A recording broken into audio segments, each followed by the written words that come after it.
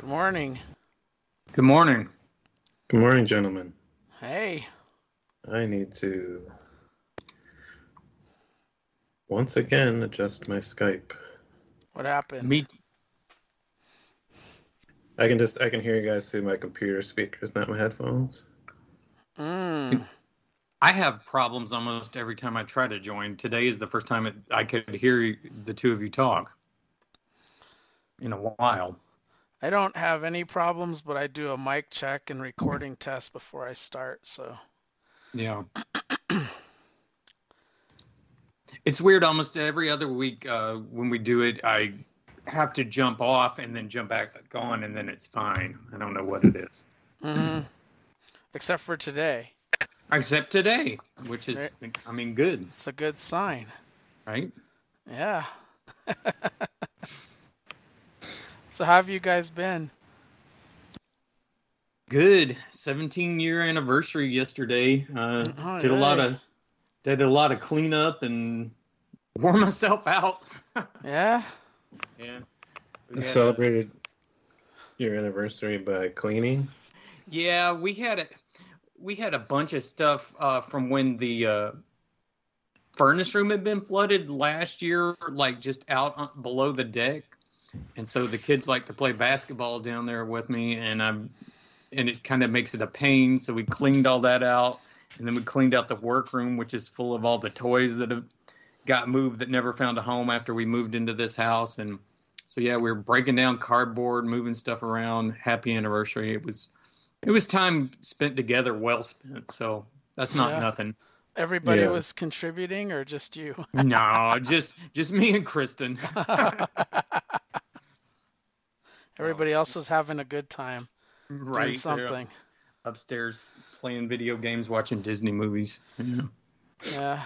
Well, you get a sense of accomplishment during your celebration. Most definitely. Yeah. Yeah. Yeah. Productive. Yeah. How about you, Chris? You've been away for a while. Yeah, doing pretty good.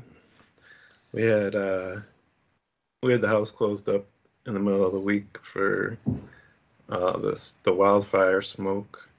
Mm, Um which wasn't as bad here as it was out in New York City and stuff, but we did have, I think it was Wednesday was the worst day where I've never really, I guess on the West Coast is something that's dealt with more frequently. It's unusual here to have to look at the air quality index yeah. on a basis. We were up in the red zone on Wednesday. Yeah, we, Yikes. we we couldn't see the sky with Canadian fires one of the days. We couldn't even see the sky. It looked like a fog, but it wasn't a fog. It was from the fire. Yeah, so that was We different get for used to us. it though because it happens so frequently Yeah, yeah. here. Guess If it's there's something not burning in Colorado, it's burning in California or Arizona or Utah, and we're getting it. yeah, Yeah. yeah. This was pretty different for us up here. Yeah, I had But a emergency root canal on Thursday. I didn't Oh, expect to have it, yikes. but I had some weird jaw pain and things were just deteriorating, and I'm like, holy shit, HeroesCon's coming up. And called the doctor, and they sent me in for an which is good because it happened so fast, but Yeah. extremely painful. Usually, I've had like I don't know, maybe four, maybe five root canals, and this was by far the most painful. Well, that stinks. Yeah, I wasn't numbed up right, so like I was good numb until they hit the root, and then God, I could Right. feel everything. And then by Yikes. then they can't inject, you have that cloth over your face, and they can't inject anymore into your. So they try to put Novocaine on the drill bits, and it's like, oh Jesus. Oh God, my God. I yeah, can't it's imagine, man. excruciating. And then I had Which, it filled at the same time, which I hmm, didn't think that was going to be a big deal because the root's gone. right. But the tooth was so agitated and inflamed that that was excruciating too. So I took the next day off just because of I was just in not good shape, but today I'm feeling pretty damn good, and yesterday I had a pretty good day, so My I jaw always hurts so bad after they do any major work just from having been, cranked open for like an hour. yeah, this was a 2.5 hour Oh, process, so it Jesus. was That's with the bad. blocks in there because it was my far upper left molar, Oh, yeah. so it was way up there. But yeah, it's pretty extreme, but it it's sort of like feeling pretty good today, so I'm pretty happy. And I'm Did you glad get, I got it taken care of because nerve pain is like the worst. Like that oh, yeah. Hmm. that could have taken me out at Heroes Con. Yeah. Well, are they give you meds or you just like on regular, like over the counter stuff? Oh, they gave me an amoxicillin, which is good because I know I had an infection, Sure, sure. That's and they good. gave me a steroid for anti-inflammatory, and then they gave me a prescription for like a heavy dosage of painkiller. But Yeah, he said only fill it if I need it, and I haven't needed it. Just take good. Tylenol and Yeah, ibuprofen. So that seemed to work. Just having both of those in my system. that's good. Yeah, usually once the inflammation is down, I have always found that's usually some of the worst part of it is just like the jaw and the inflammation. So, Yeah. For me, yeah, it's the only thing that's bothering me now is my chewing a little bit and sure. my just when I eat and my neck because it was like turned to the right just at a certain degree for a long period of time. Right. So it just got like really stiff in the neck.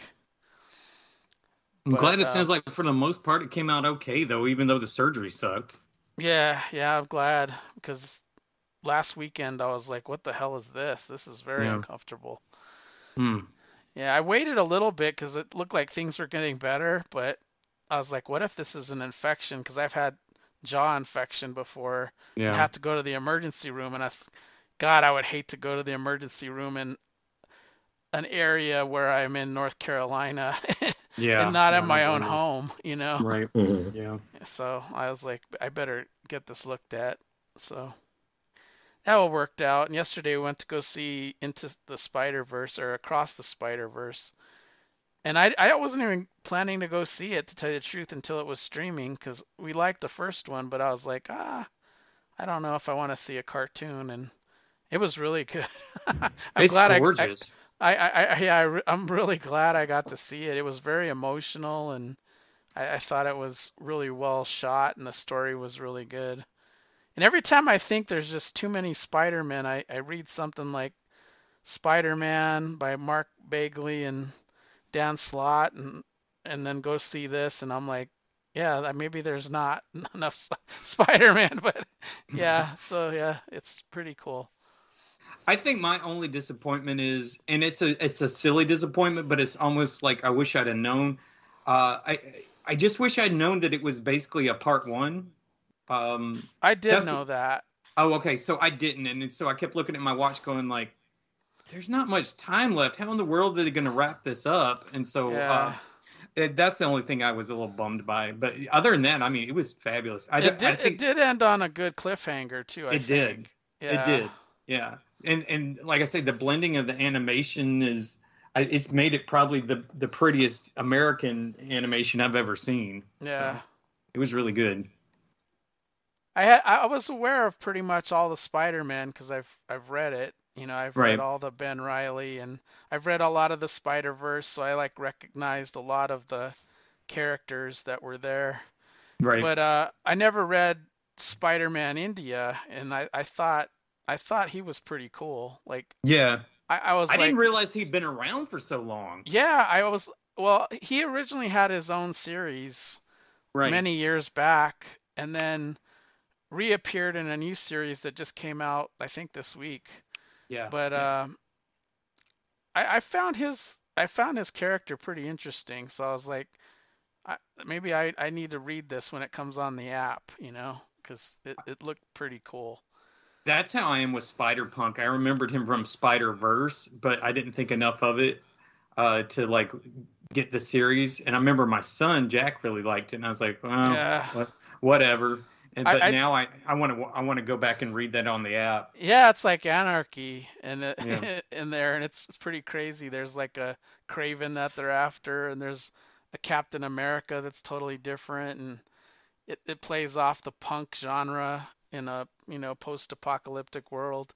It's Yeah. pretty good, and my brother even liked him. He called me when he saw it. He saw it before me, and him and his son, and he said, "Yeah, we really like Spider Punk. So when we're gonna see him next, he says, you need to bring the Spider Punks on your iPad so I can see him." Right. Yeah, he was my favorite of the new ones. But it's exciting that they're gonna bring all the ones from the first movie back too. That's pretty cool. Yeah, I like Um, I liked I think I like the main characters the best, sure. Miles and Gwen. Like Yeah. I think they were just hitting the emotional thing pretty good with their parents and their families and their what they're dealing with, and I thought it was really well done. Yeah. Yeah. I was glad to see that it was going to be focusing mainly on the two of them because I wasn't sure how much Miguel was going to be in it, and I think it was just enough. I don't remember him being so like Stern. no, yeah, I Yeah. guess like Yeah, I I agree. knew he was in that Alchemax and he was in a darker, definitely a darker world in 2099, but I didn't know he was gonna be like that. I Yeah. don't Same. know. Yeah. Total like almost like a sort of Superman in Injustice, you know? Yeah. Yeah. Yeah. Yeah. Well, he's like the. It's funny you say Superman. I was thinking Batman. It was like he's the Bruce Wayne. Just everything's very serious and matter of fact, and don't screw around. Is where my head went. But yeah, exactly. He is Well, the I was thinking Superman in Superman Injustice. because more of the Totalitarian kind of Yeah, you're do as you're I absolutely say, right. Yep. whereas Batman's more, even in those situations, still fighting for the freedom of, even though he's in a darker, listen to me, do this, you know. Yeah. Yeah, I got that Batman Beyond vibe, I guess was what I was thinking, like the Bruce Wayne who's like old and crotchety and sitting in the house giving Yeah, orders. Yeah. yeah. Yeah. It And was we were, good. I can't wait for the second part. When is it supposed to come out?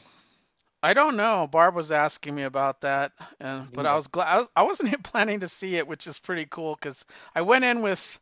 It takes a lot for me to see a cartoon unless it's the Star Wars stuff on Disney Plus. Like Sure. I watch all of that stuff, but I just don't have like the motivations to. Even with the cool DC stuff. I don't know why it is, Yeah. but I was really I'm pleasantly surprised. I'm the same way. I've got a stack of the DC movies that we've slowly bought, and I just never am in the mood to watch them. But Yeah, I've and I, I've I got have one. to be I've in the got them. mood.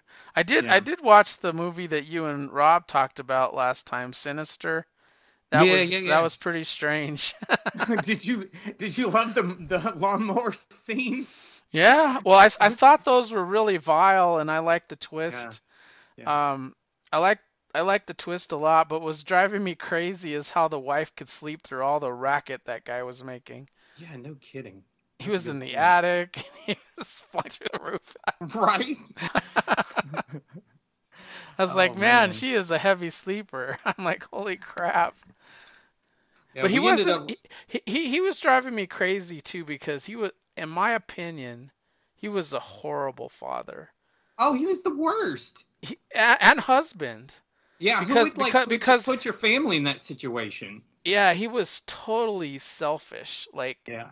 Yeah. in that whole movie, and yeah, it was pretty good though. It was dark. I liked it. Yeah. So thanks for We. that recommendation. Oh, happy to. We ended up watching both the Hunt and Ready or Not. Um, the Hunt, I could see why that one might be divisive. I think it equally picks fun at like liberal people and conservative people, and I could Yeah. see I could see why it kind of has a low rating. I don't know. I just enjoyed it. I thought it was Well, it really has good. that political thing, and Yeah, it's it weird definitely how they does. it's weird how they twist the Republican Democrat thing. Do you know what I Yeah. mean? Yeah. But Well, but they're definitely ripping on both extremes, I think. oh, they are Yeah. and but I like movies where people are getting hunted or doing the hunting. I don't know why Yeah. I do. I just So had you seen Ready or Not or not? I couldn't yeah, remember. I have seen it. Yeah, Okay, yeah, yeah. we ended up watching both of them. I'm not sure which one Kristen liked better because I had seen Ready or Not before. Oh, it Mhm. was Rob who hadn't seen it. That's what it was. Yeah, Yeah, Rob hasn't seen it. yeah, he needs to. That one's really flipping good. I like that one a lot. And then what did we watch last night? We watched The Watcher with the actress from. Oh, that is so good. Yeah, it was really good. Yeah, I hadn't seen it before. I liked Oh, it a is lot. that the Watcher that was on Shutter or a Yes, the Shutter? one off Yeah, Shutter. okay. Yeah, yeah. The dude was Because from there was the other one, the Watcher or like with something. Keanu. No, the one that was on Netflix. Oh, that one's good too with Naomi Watts Oh and my God, that was yeah, incredible. Bobby Cannavale. Yeah, That was they're based on both a true good. story. Yeah, Yeah, that was really good. I Yeah. like the Shutter one because it was so subtle, and you're just kind of like Yes. you get to the point where you're almost feel gaslit. You're like, okay, maybe nothing is happening, and then shit goes down, and it's just boom, boom, boom, right up to the end. I liked it. Yeah. It was Yeah, good. so did I. It was one of those movies I wasn't expecting a lot, but it was better than Same. yeah, it was like I don't know how this is going to turn out, but it was way better than I thought. Yeah. I like her. I don't think I've seen her in anything other than this and It Follows. But I need to see if she's been in any other horror movies because I think she does a good job. She doesn't overplay stuff. Yeah, no, she was Yeah, good. yeah. Her husband was a little neglectant and I Oh, think oh my God! Like when he made fun of her in Romanian to like the coworkers, yeah, that was it's so freaking awful. rude. Yeah. And she's like leaving the party. And he's like, how can you live in this fantasy? I'm like, bruh, you just made fun of your wife to like to her face in front of other people. You don't do that. In a language she doesn't totally understand, like she was picking off words later on Right, too. right. And Oh he did man, it multiple times. He did it at that party too. He did it when they were having dinner one night, and then right, again at that when they were out with their friends at that party. dude. I hope she leaves him. I know in my head canon, she left him because she's like, screw you, I'm going back to America. That's what I hope happened. He was horrible. Yeah, he Yeah, wasn't a yeah. good husband for sure. I know Mr. Ivy's been posting a bunch of Marvel stuff he's been reading on Instagram, and how's that going? Good. Well, yeah. I mean, I'm posting stuff that I read in the past. Still, at this Right. point, I'm getting there. I I wanted to do it, but I couldn't let myself just pick up where I'm at right now and Right. not have Midstream. posted all the other stuff. It just I couldn't do that. So yeah, I should be caught up soon because I think let me look here because I'm going to talk a couple Marvel books today, but um, where am I at now? Just find the right tab here. I just started August of 1996. 1966, I meant to say. So Um, my question is, when you don't do something like, I know sometimes you'll say you didn't read the Ant-Man or whatever. Is that because you're not interested in it, or yep, okay, yeah, pretty much. I haven't skipped much. I skipped Ant-Man, which I'm past the point now. It's Ant-Man gets good stuff dropped and though. replaced with Submariner, and I right, skipped Submariner too. okay, Those are good Um, stuff. Two of my favorites. yeah, I just a lot of the early Ant-Man stories are kind of bad.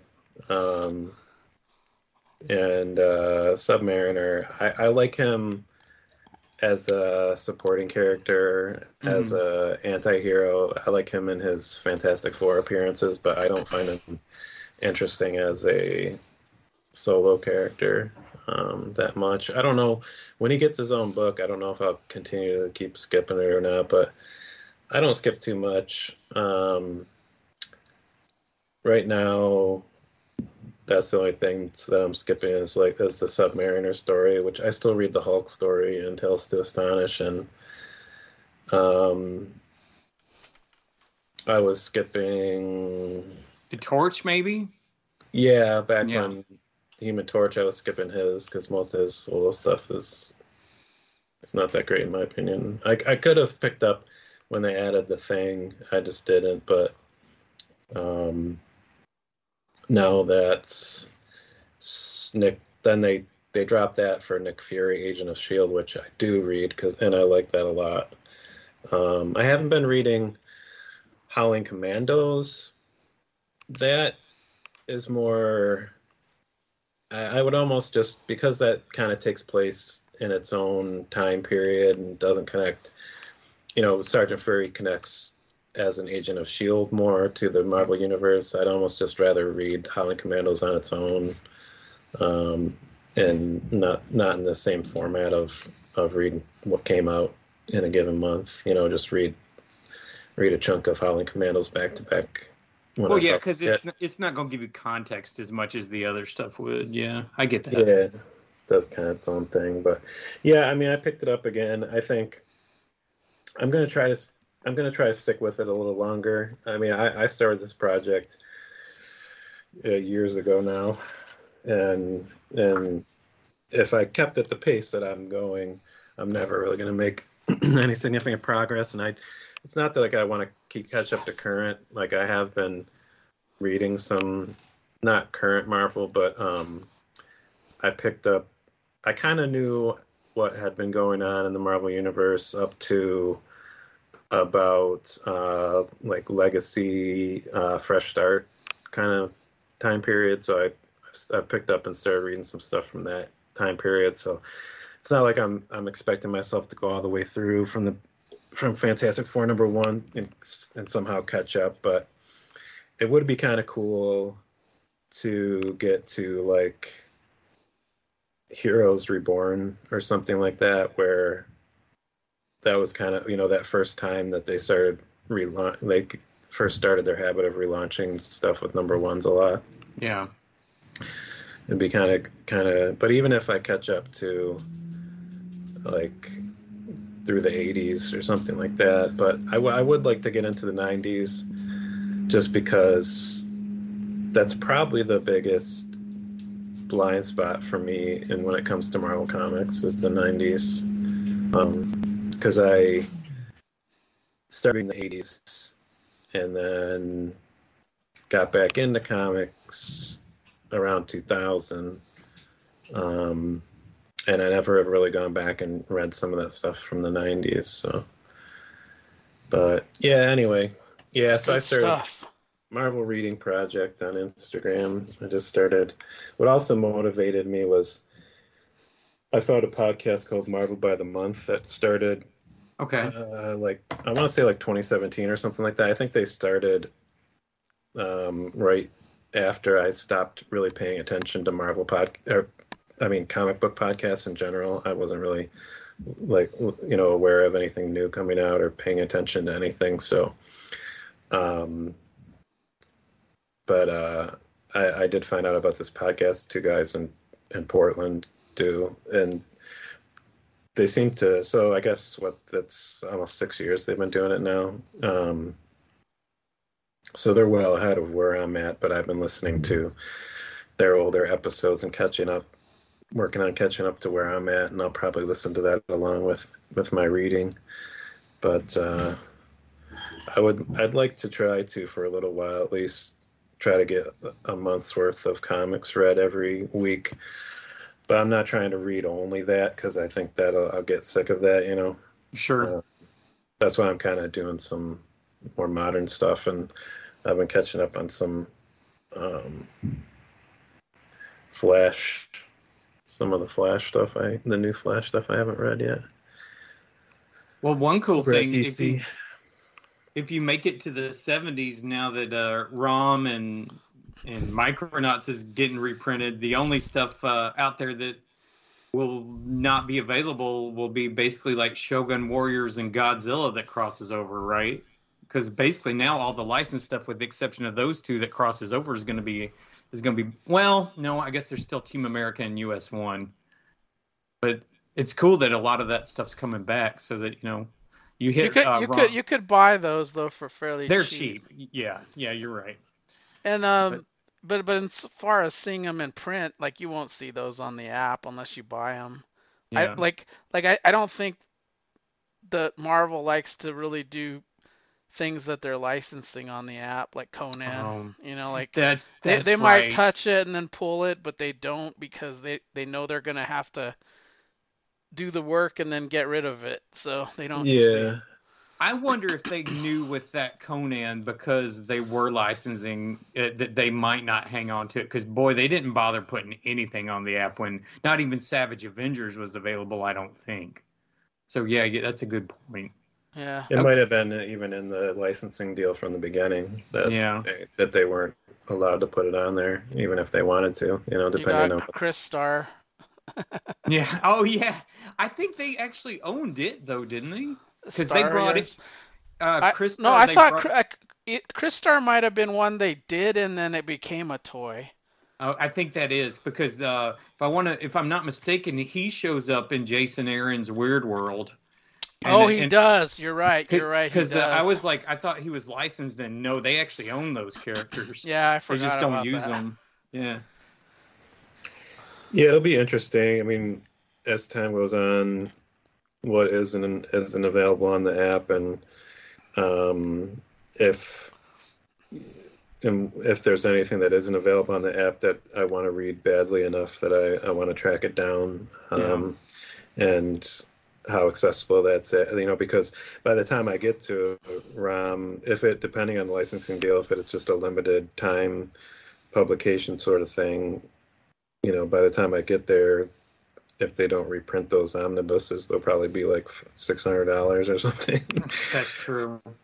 But um, gee, if if they're you out of got a print. good interlibrary loan program, Chris, the minute that hits libraries, just try to just track down a copy that way so you can just read it. If you're interested.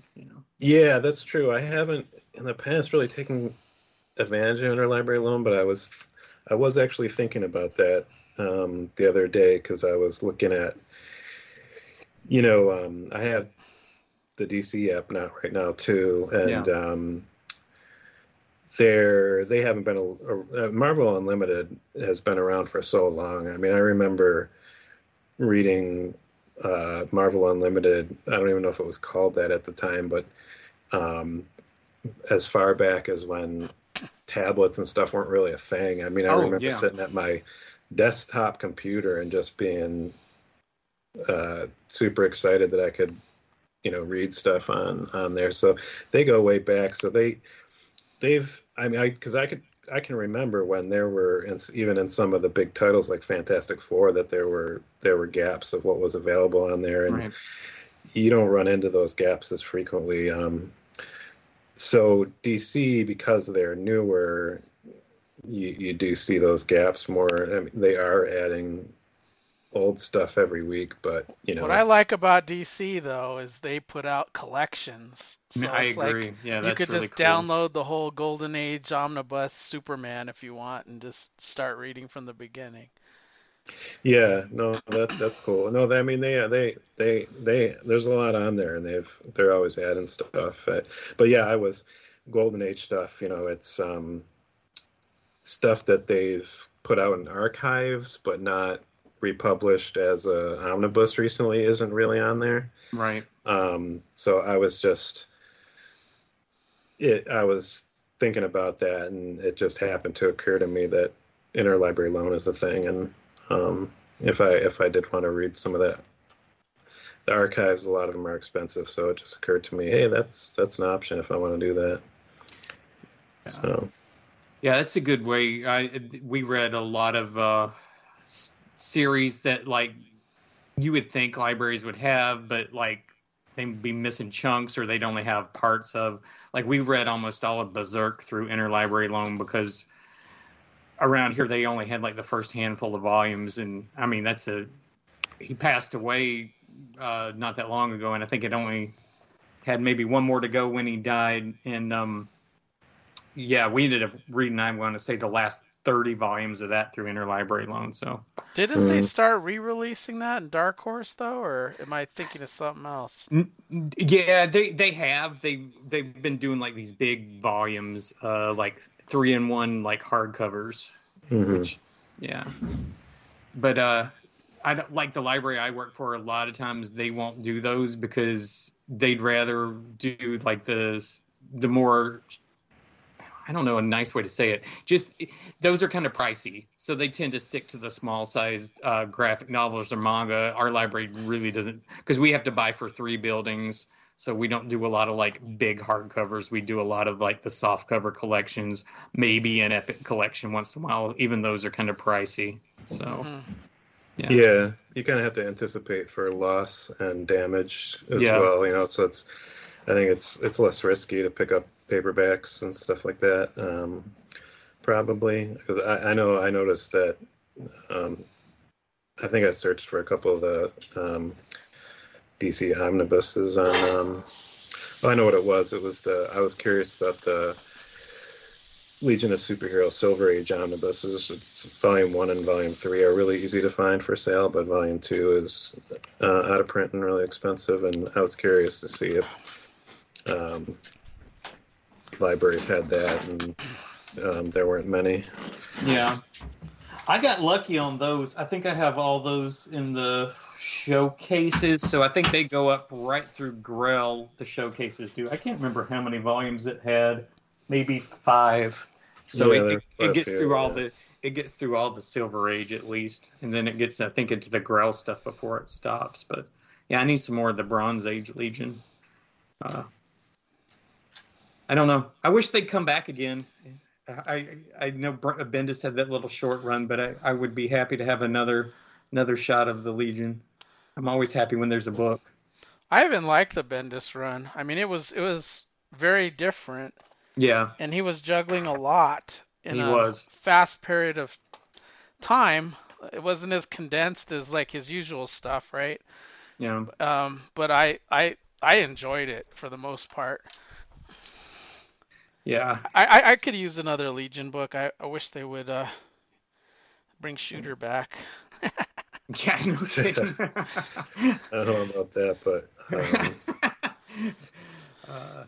I do think that there's still potential there. I think someone's got to figure out the right way to. I don't think that they've figured it out. I think they did. In E52, they were kicking ass. Legion What? lost, and Keith Giffen and Levitz, they were doing great. Well, I'm talking about just not even just from a personal standpoint, but just from a economic standpoint, like something that would be successful enough to, like I think there's potential there to have in the franchise for it to have broader appeal. I think Sure. there's a vocal minority is the problem. Yeah. I think the fans are real fans, but there's just not enough of them to come back to it. Like they talk the talk, but then when something comes out, they don't support it for whatever reason. And I mean, it might be quality or whatever. They don't. I would support it regardless. I mean, Yeah, you I need like the the right Legion. balance between something that's gonna. I mean, it's a hard thing to do, but you need something that's gonna appeal to the established fans, but bring in a big new audience. Well, I almost wonder if you need to do something like they've done in the past, where you've got either Superboy or Supergirl, where you can have like almost like you'll have something like the malls used to do, where you have an anchor store, where you have like an anchor character, and they can maybe secure getting people in on the book. You know what I mean? Does that make sense? Yeah, also serve as the point of view character for the audience, you know. Yeah. The character that maybe is new to that century, so needs to learn and be told things that the audience needs to learn and be told, you know. Yeah. I mean, what DC needs is somebody who's popular, like Miles Morales, who's young, that you could do that with. You know, fling Miles Morales into the future for like an arc or two, and then I don't know who the DC equivalent of that is. I know they wanted it to be Naomi. I don't know that she did well enough for it to be her. But You know, just I like what Bendis did. He linked it at the beginning. He kind of lost what he started with his original vision, but he linked Thorn, from hmm Rose and Thorn. I yeah. thought I thought that was genius. Like I was like, "Wow, this is something." And then he kind of like it just I mean, it lasted to the intro, and then it kind of petered out like after an issue or two. And Well, that was like one of the links that I was like, wow, this is really incredible. he had Jonathan there for a minute too, didn't he? Yeah, he did because Yeah, Saturn Girl liked him. yeah, yeah. I remember that. I don't know what the answer is. I know what was the one that Howard Porter did, maybe with Keith Giffen in the future. That was a really good one with Booster Gold and Blue Beetle. Almost like if you could tie something like that. Like, do you remember that one? Yeah, yeah, I've read What all was of that that. one Anything called? Keith Giffen did was great. I don't remember. Oh man, that was a good book. Almost if you could tie something like that into Legion, that would be cool too. When I don't when know. Keith Giffen was doing a Scott Koblish, oh my hmm God, it looks so Kirby-esque. It Oh was yeah, freaking amazing. I love when those two collaborate because it's like whether it be OMAC or that, it looks like Kirby. Like yeah, it just pops. I mean, it's incredible.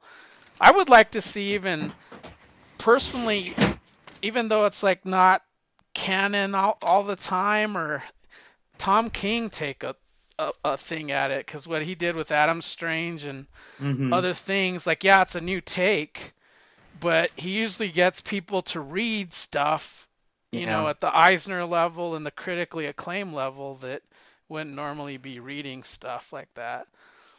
Like his Human Target, and like I don't know, I think he's really clicking with me at least.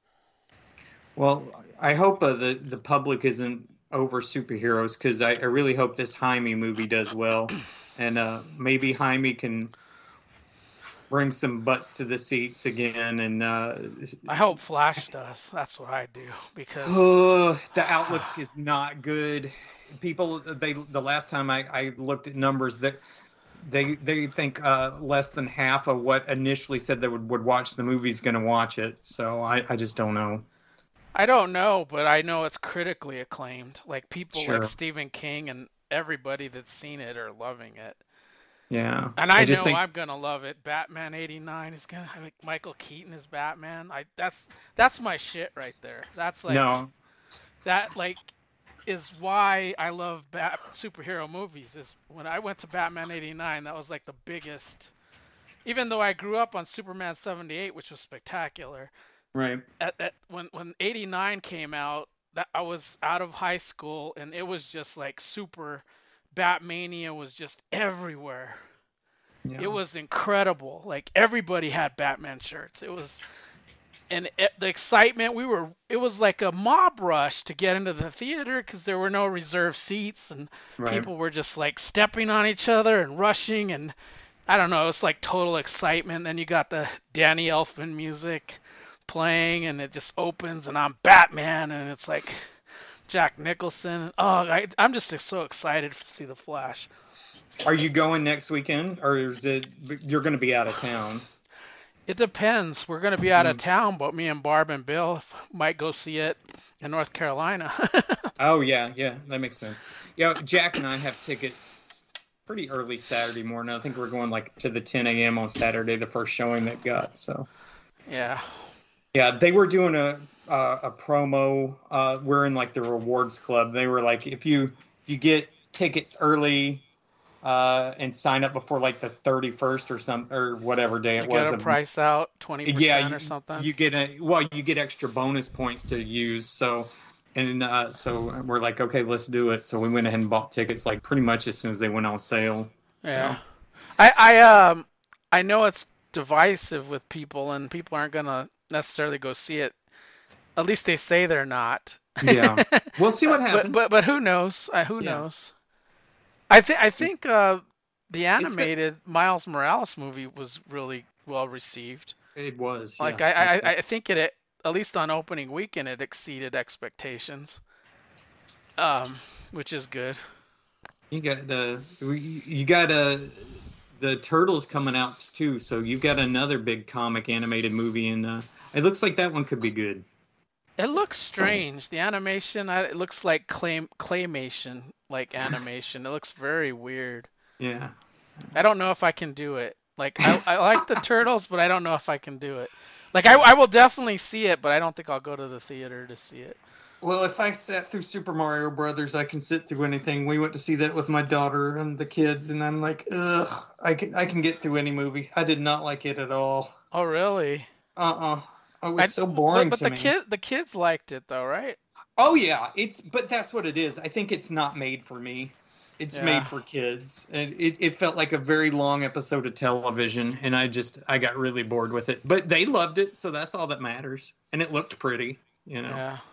As long as kids are entertained, a kids movie, that's the point.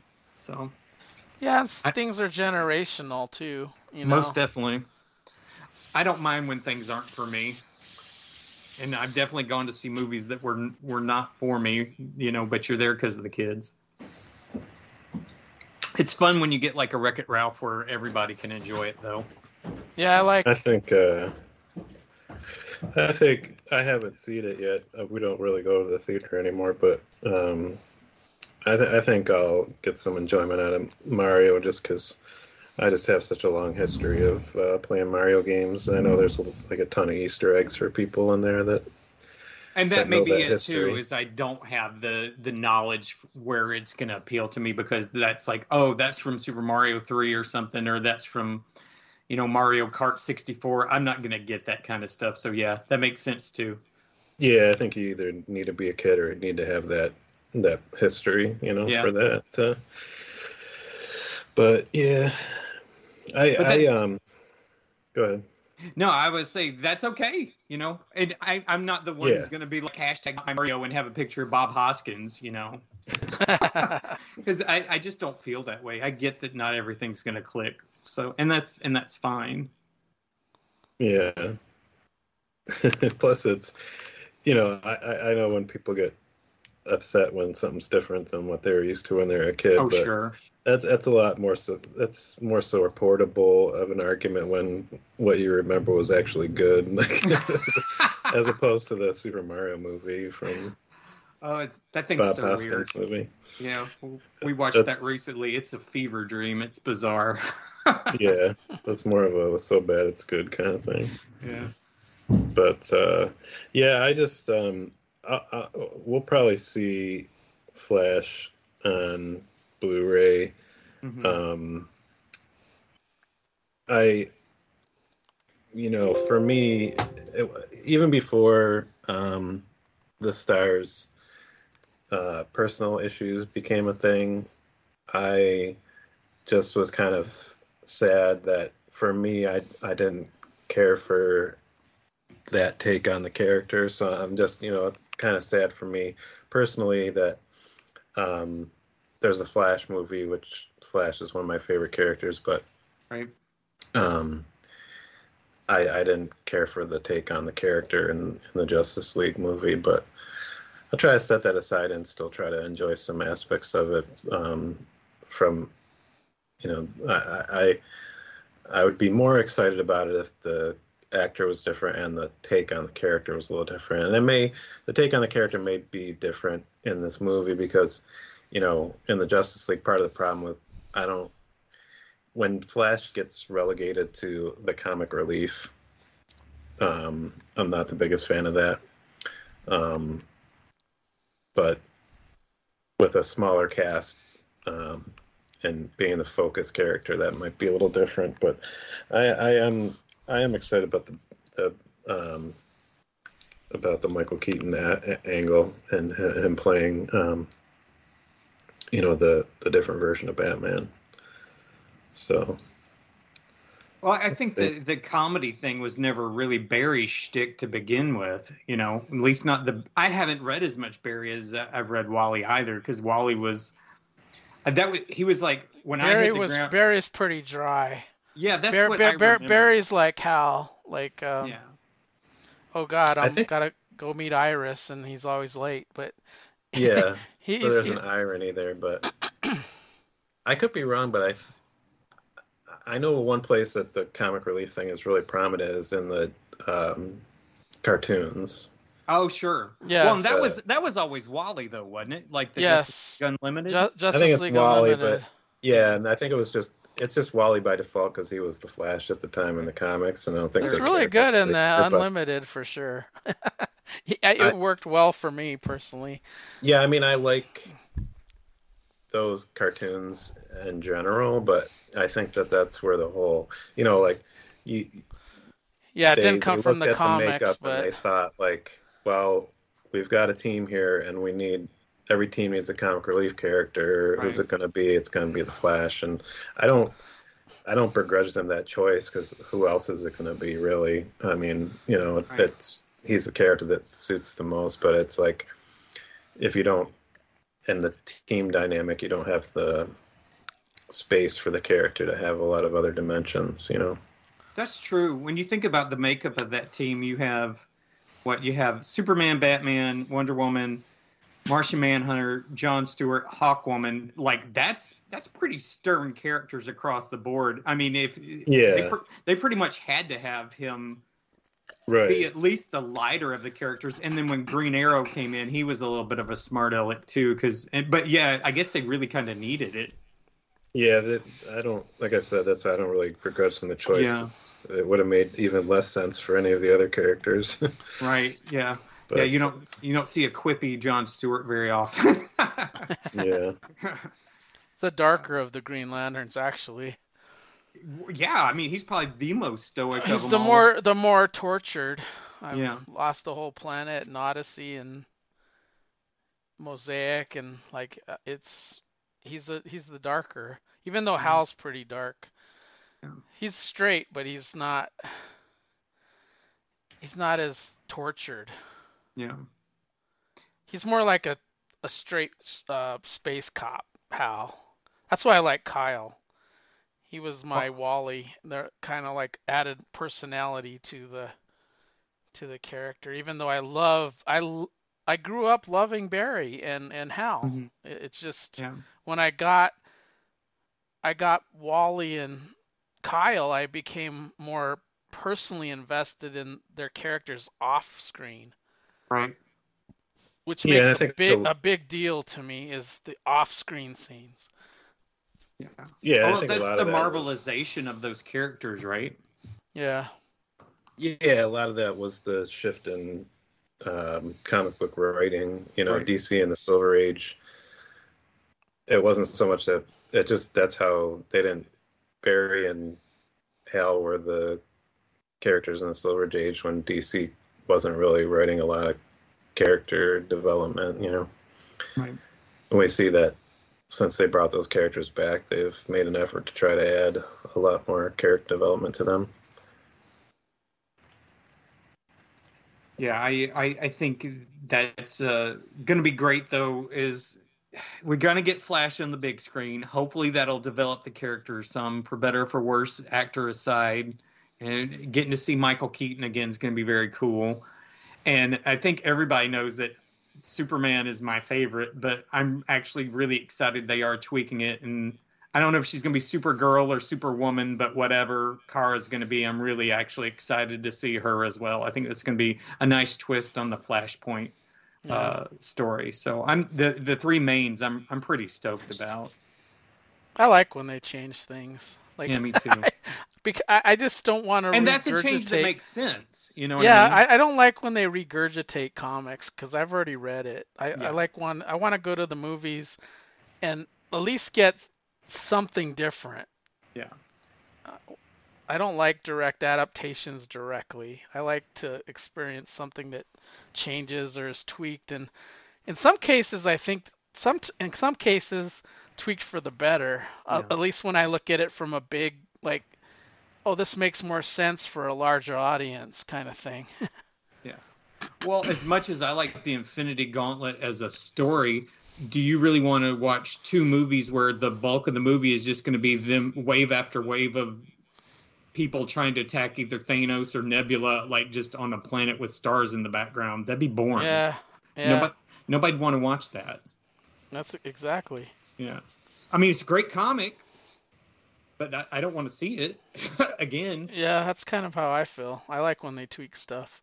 Well, I do like the fact I'm in the rare case of I liked when studios had didn't it wasn't all Disney. And the reason I liked it is because it seemed like they could make more adult, mm-hmm. more um risky things that Yeah, Disney will just not do. They'll like Disneyfy it. yeah, And I liked when Fox had the X-Men and stuff, and you can get a movie like Logan and Deadpool. Like I don't know what they're gonna do to Deadpool, but I hope they don't destroy it yeah, because it has its own charm, and I like that Sony is just, hey, we're not gonna give you Spider-Man. We're gonna do what we want. I'm looking forward to going to see Craven and seeing what they do with that character and Madam Web because they can do what they want, yeah, and I like that. yeah. And you know what? I don't blame them. I'm, if you gave me your toy, you can't come back 10 years later. Well, my toys are making money. Can I have that one I gave you back? No, bro, Yeah, you gave me that. and they've So done good with the Spider-Man. Like they have. Sony's, It's not like they haven't been trying. yeah, Yeah, I agree.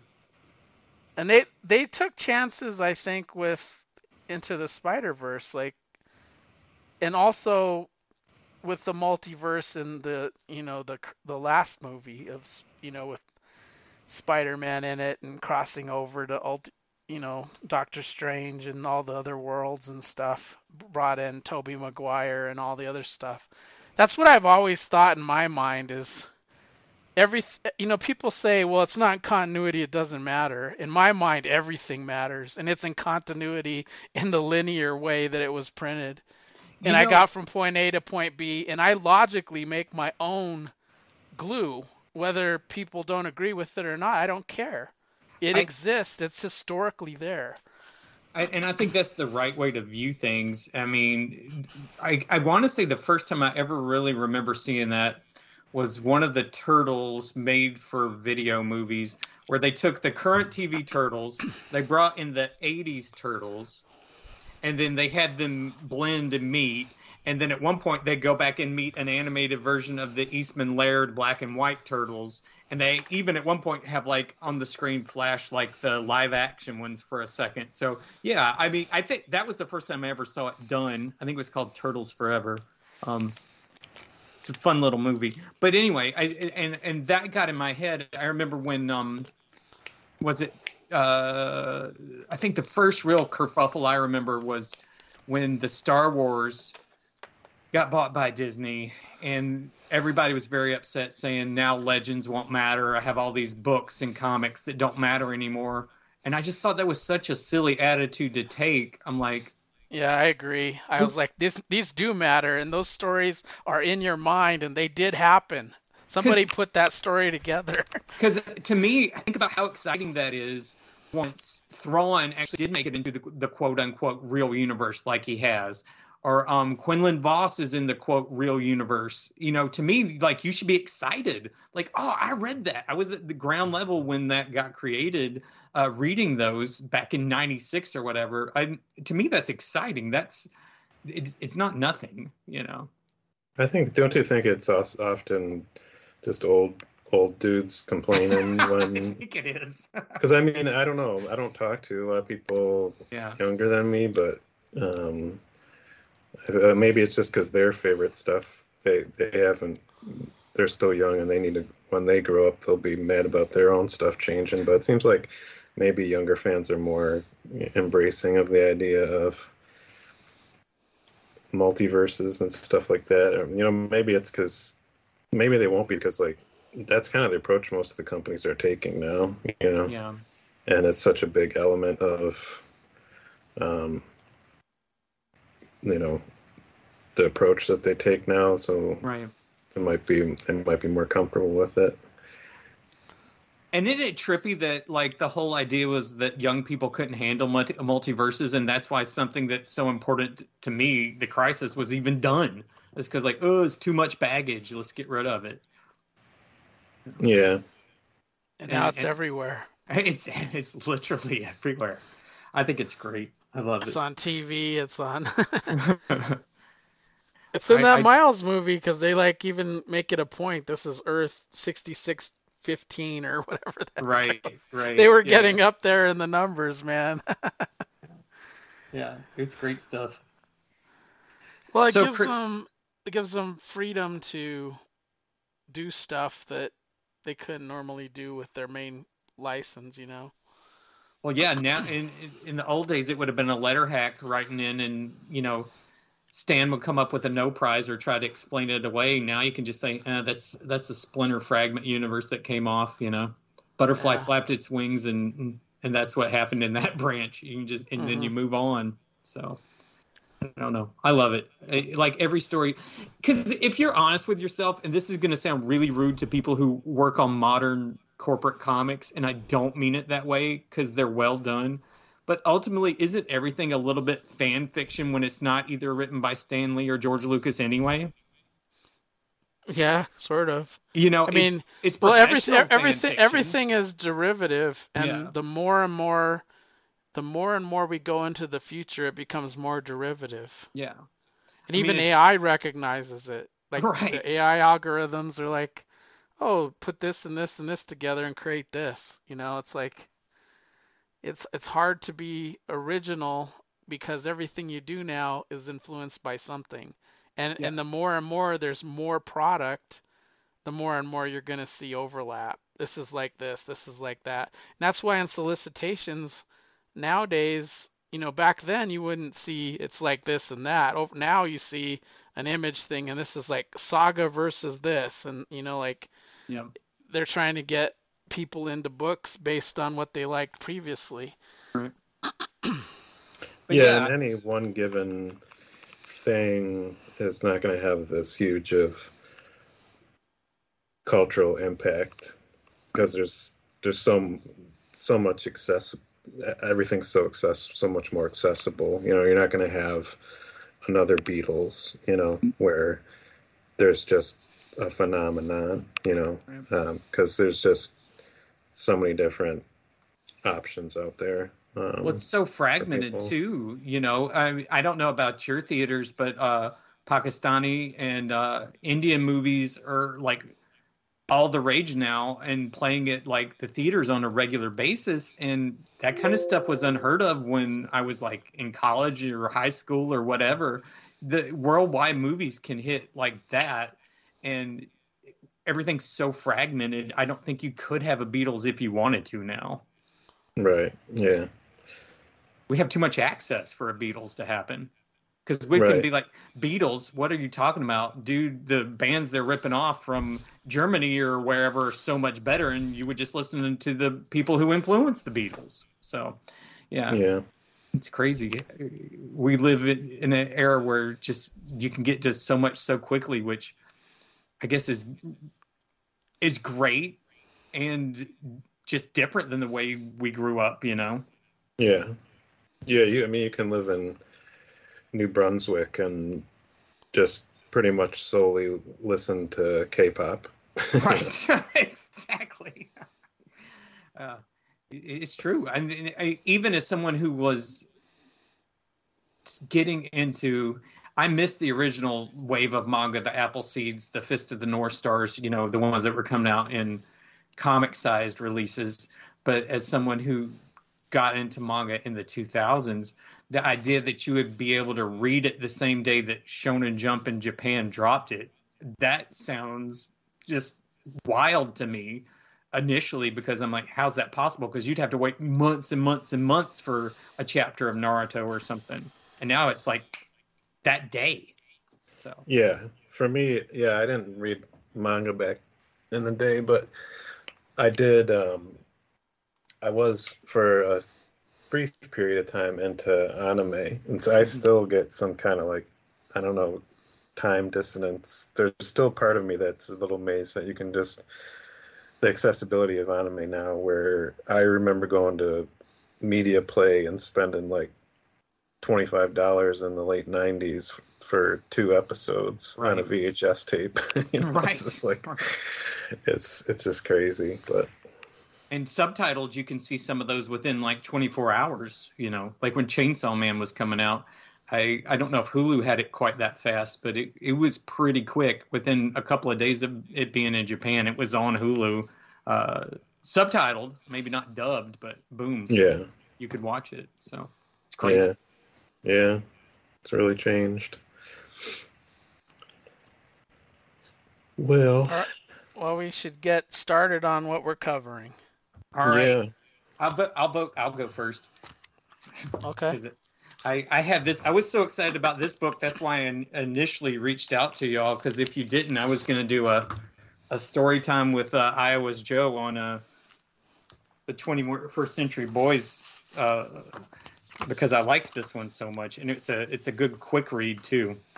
So I won an auction the other day. I didn't even go in trying to get this series. I was looking for Baker Street, but one of the best options they had to get the first 6 issues of Baker Street was one where you got the first 6 issues of Somerset Holmes as well.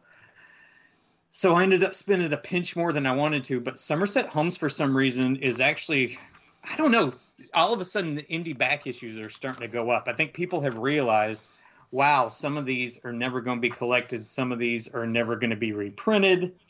Some of these might not ever even be offered digitally. So some of these back issues have gone up in price that used to be like $1 a piece. These were ranging about $6 or so for VGs and up. So anyway, won the auction, got the first 6 issues of Baker Street and the set of Somerset Holmes. So I'm going to be doing issue number 1 from Pacific.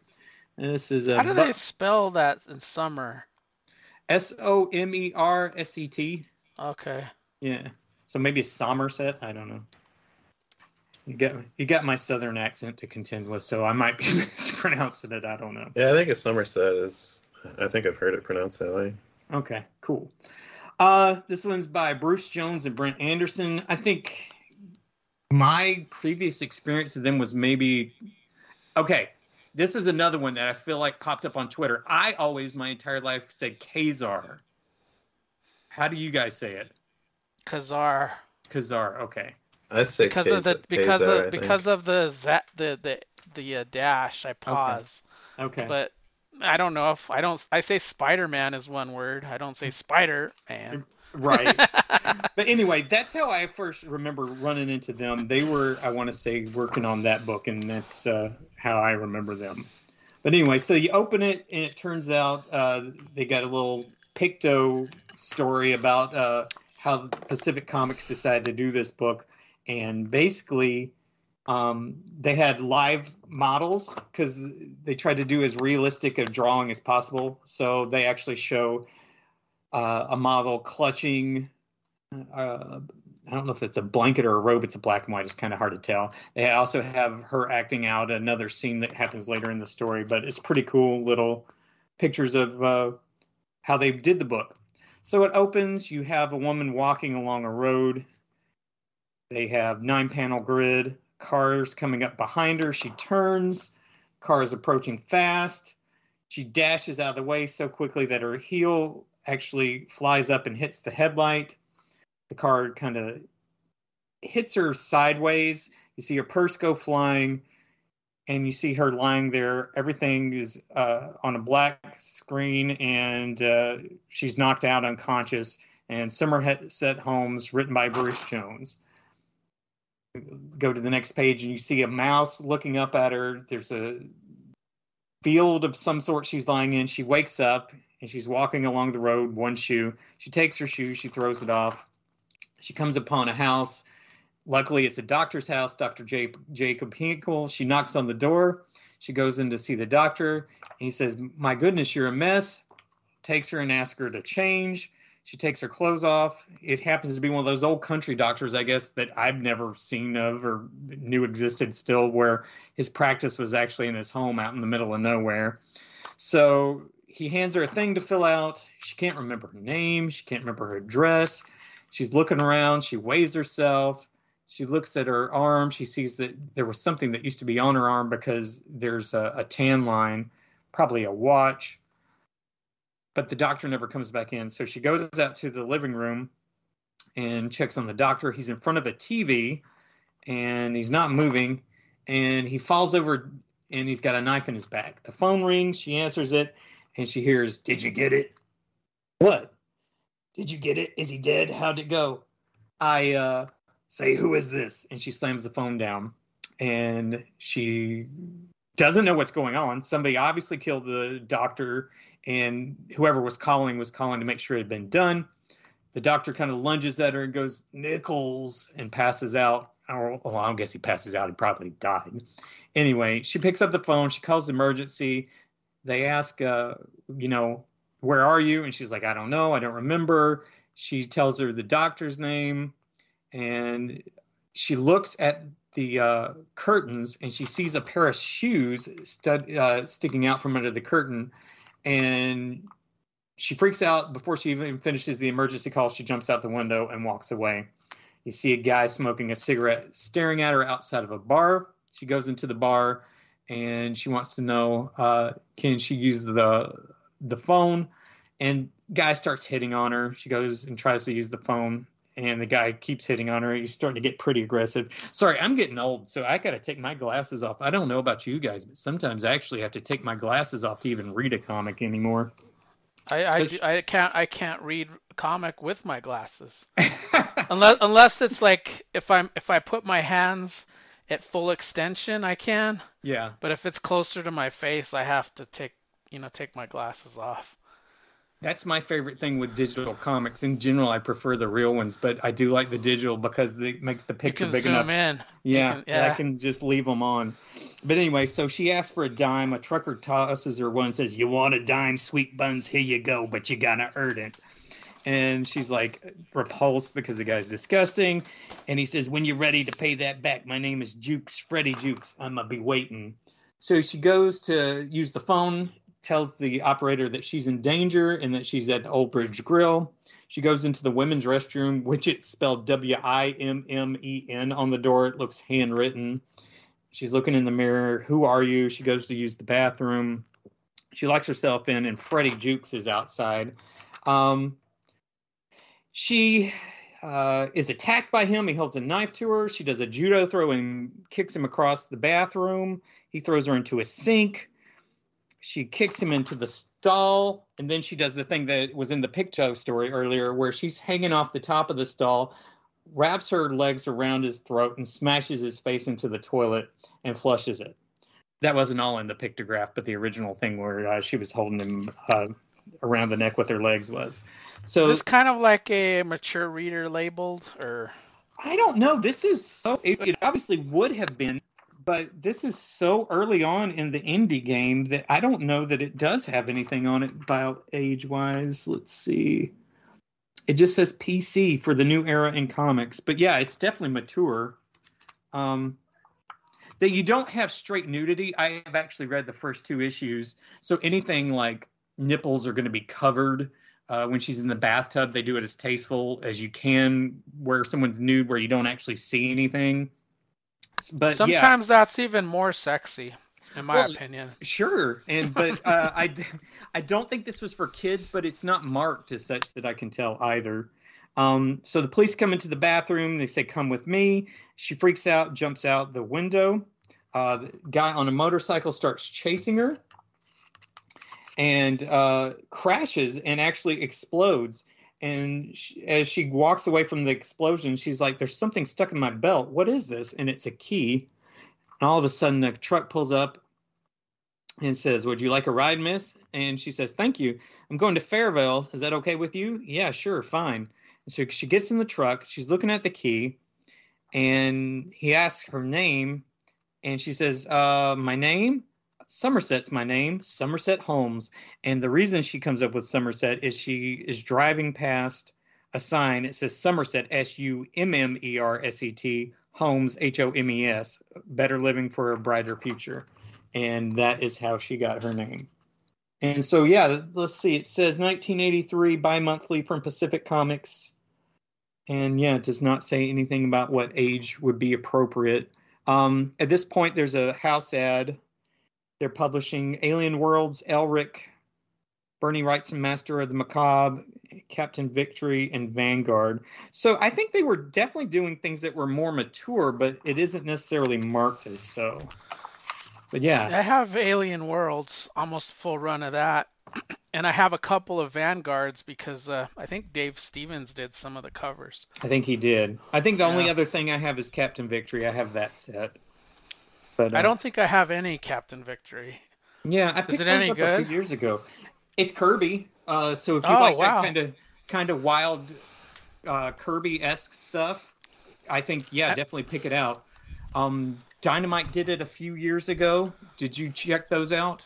I The did. Yeah, yeah. So I really actually thought that was pretty good stuff what Dynamite did with it. Maybe it was Kurt Busiek that was writing. Oh no, I did have Captain Victory. You Yeah. said Jack Kirby, and I had to look it up. It Yeah. was Captain Victory and the Galactic Rangers. Yep. Yeah, Yeah. I do have that. So I've read the I think first I four have of almost these. It's everything good. he's ever done. Oh, nice. I mean, with the exception of like early FF and Right. early Avengers, but You have it in some form. Yeah. I Yeah. do. I do. Well, and you have access to that stuff. Even if you didn't actually own it, that's Either the an nice Epic thing about all Collection or those Omnibus. early ones. Yeah. Well, he did some really early stuff. I mean, what I'd like to read eventually, I know there was a friend of mine that got a good hardcover of it, is the Golden Age Captain America. Oh, sure. Yeah, I would Yeah, like he to he dig did a into lot of that. work before Fantastic Four #1. Oh yeah, I did get his Fighting American Archie stuff. That from the 40s. Oh, yeah. Yeah, I have when they, was it Marvel put out one edition of that? I picked that one Hmm. up. Yeah. Yeah. Because I don't know how they got the rights for it. I feel like DC was doing something with it, and then Marvel said, "Well, we're going to put it out too," or something. So As a collected edition, yeah. yeah, it's like one of the I early remember hardcovers. Liefeld talked about that. He did. That's how Yeah. I learned about it. And That's how I learned about it too, and Yeah, that's how I bought my copy. exactly same thing. Yep, I bought mine used much later after the fact, but he was talking about reading it on a plane, and that's how I picked up a copy. Yep. Yeah. Yeah, good stuff. I enjoyed it, Somerset Holmes. So hopefully it stays good. 6 issues, so I'll have that one knocked out pretty quick. How much did you pay for that full run? For it and the Baker Street ended up being almost $45, which is more than I wanted It's to not spend. bad though. Yeah. It's not totally bad. No, Like you considering said, it was like you'll $6 an issue, it's it, not bad. I just wish yeah. somebody ran the price up. You know how auctions go. The one thing that you'll notice is um those books, like I was looking for like things that you think would be cheap as hell. Like Right. I thought Team America was gonna be like dirt cheap, and it wasn't. Yeah. Like for a full run, and I mean wasn't horribly expensive, but it was way more than I wanted to pay. And the same thing with I was like, God, you know what? I want to read this NFL Super Pro. Like I just really want to read it. It's one of those licensed properties we'll never see again. It won't be Right. reprinted. We're just talking about that. Let me get a copy of this. And they're not cheap either. They used to be like 50-cent bin, fodder. And now, you used to be able to go to eBay and get things cheap. And I wonder if it's because of a lot of things. I wonder if it's because eBay asks for more, Mhm. like they pull more off the top. You get tax now. Do you remember the good old days where there weren't taxes? Yep. So yeah, there's just a lot more overhead with the whole process. And that's a lot of what it'll boil down to, like whether I order something off of eBay. A lot of times I'll go onto my comic shop and look, and I'll be like, Robotech Defenders is $4 an issue. Ugh, I'm gonna look at eBay, and then once you figure in shipping, you're like, oh crap, I'm better off just buying the 2 issues from my comic shop anyway. But You do the same thing I do. I usually go my comic shop, and then they don't like my comic shop will be missing like 3 issues or yeah, something, and then like I wonder what it would cost me to go on eBay and just get all of it, right, So yeah, like I do that, and I usually do it with those sites, and then sometimes I crawl into Atomic Avenue, but it's very rare. yeah. I have found that shipping is usually the deal breaker on eBay, so it has to be a big size run. And because doing single issues or a couple issues, it's usually not a good deal. So, but yeah, I was it was one of those I'm okay with what I spent, but I was winning right up until the end at right around $20, and of course it started going up, up, up, up. I'm like, dang it, I really want to get these. So Well, as someone that tried to acquire a full run of Baker Street, I think you did a good job. yeah, yeah, Because I went the My Comic Shop route, yeah. Well, and it was expensive. it's one of those that I've been meaning to read for years, and I just hadn't gotten around to doing it.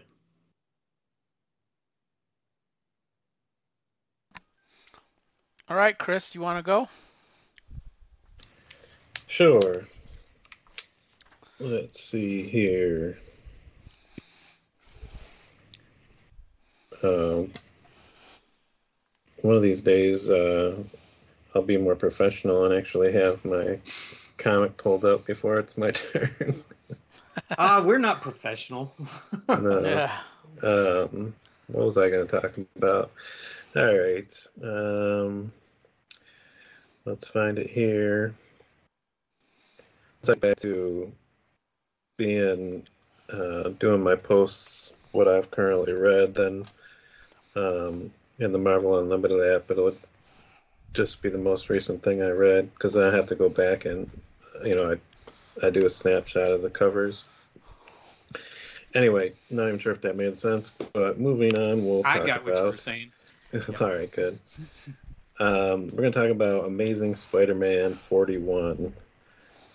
This is the first appearance of the Rhino, who's a really funny dude. I know that because I just bought it. Oh, nice. Yeah. This is Stan Lee, of course, and we're in the John Romita era now. Surprisingly, Irving Forbush didn't do anything on this issue. He's all over the place right now in this time Marvel period. But he didn't, sharpen pencils or anything like that.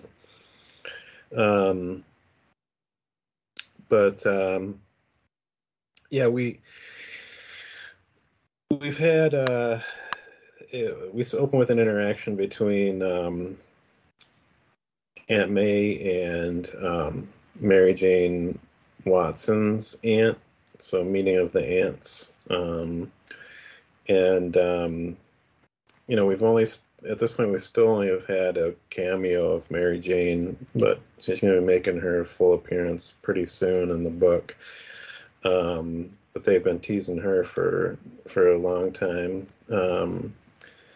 to finally show up. But it's just a few panels. Mary Jane's aunt, Anna May, she's suggesting that Aunt May, maybe the two of them should live together rather than Aunt May. Peter's almost 20 years old at this point, so but Aunt May, she's the type that just she's still convinced that Peter's super frail and fragile, and she's got to look after his diet and make sure he's wearing warm clothes and all that stuff, so she's fretting over him as usual. Meanwhile, Peter's at a shop looking at buying a motorcycle.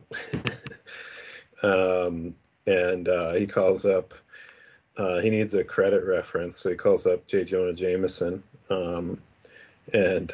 That's funny in itself. Yeah.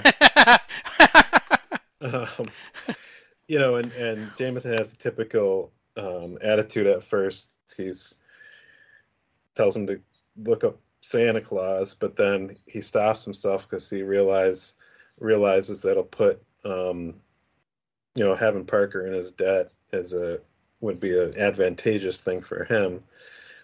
So he goes ahead and gives his approval. And that kind of serves as the scene transition because Jameson's son is there. And Jameson's son is a lot more even-tempered than his father, which I thought was kind of interesting. There's one panel in particular where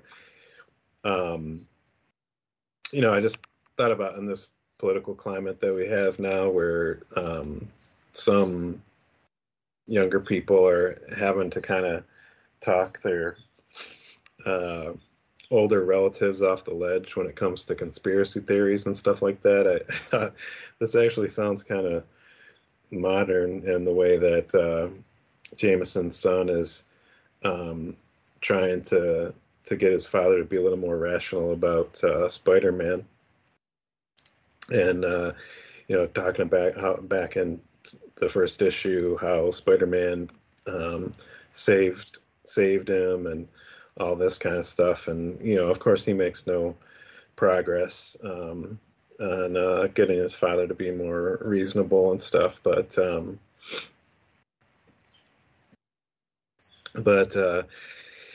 it's an interesting little plot development in there.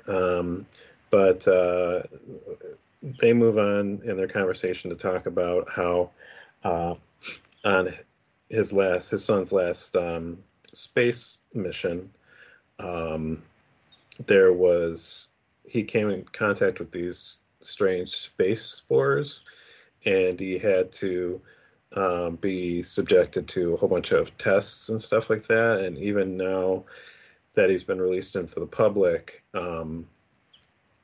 there's federal agents outside the door of Jameson's office that are trailing his son John, make sure something strange doesn't result, even though the tests came back negative and stuff that they did. So, bottom page 5, we finally get our glimpse of the new supervillain. And Rhino is doing what Rhino does. He's kind of like the Juggernaut, just puts his long tusk down, and runs, and there's not much that can stop him. He's out in near the I guess Mexican border, and border agents, I guess, these uniformed officers, they try shooting him. The bullets are just bouncing off his chest, and he bowls them over and goes smashing right through a concrete building. And back to New York City, Peter, not knowing what's coming for him, he runs into Betty Brant again for the first time in a long time. They had their kind of sort of brief romance, and also kind of a little bit of a love triangle with Ned Leeds, and they haven't seen each other in a while. She had gone out of town, and they run into each other, and it's kind of one of those experiences where they get along cordially and everything like that, but they go for a cup of coffee and find that they don't have really all that much to talk about. And it's kind of uncomfortable, and Peter's kind of realizing, anything that was there, any sort of spark is gone now. And as opposed to how he once might have felt about Ned Leeds appearing, when Ned does, he's actually kind of relieved, and gives Peter a chance to get out of there. And that's when he sees a news report about the Rhino, who seems to just be bowling along up the country, seems to be heading for New York. And we get some of our threads tied together here, where Peter then runs into Jameson and his son on the street, and finds out about everything he doesn't find out about too much, but he just realizes something's going on, because of the federal agents kind of keep Peter from getting too close to the car and stuff like that. But so Peter goes home. We see that Aunt May doesn't bring up or address it's kind of they have a situation going on right now where both of them are thinking one thing and saying the other out of what they think is care for the other. Peter's thinking, it might be time for him to have his own place, but he doesn't want to leave Aunt May alone. And Aunt May is thinking, doesn't mention what Mrs. Watson said.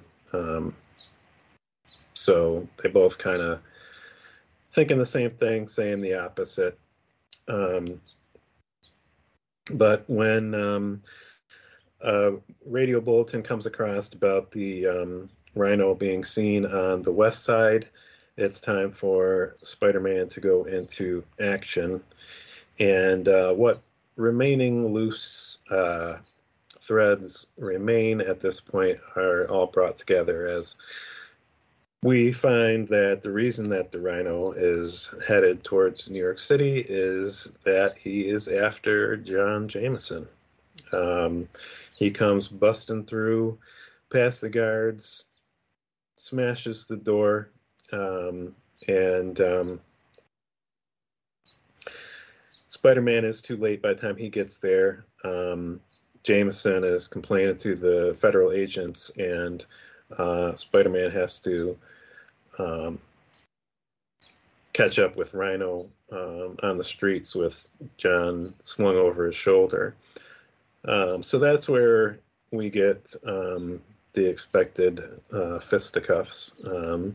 Spider-Man, as he had to do a lot in these early days, has to kind of figure out what's the deal with this new villain personifying an animal. He learns real quick not to punch the rhino's armor, or he's gonna bust all the bones in his hand probably. And has to play a bit of keep away as this, and make sure that he doesn't get bowled over by the rhino. So he kind of figures that out. The fight lasts quite a few pages, and he eventually starts using his webbing. After about 6 or 7 pages, the fight lasts. He uses his webbing to kind of slow the rhino down, get him running into things and tripping them. What I think what really does him in is that he trips him and then kind of kicks him in the back of the head and drives his skull into the ground. The rhino. It's almost like he uses his leg to curb stomp him or something.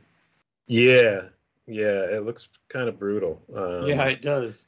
But at that point, probably what was necessary. Rhino gets up like a professional wrestler. One last attempts to stand up, and boom, he hits the ground.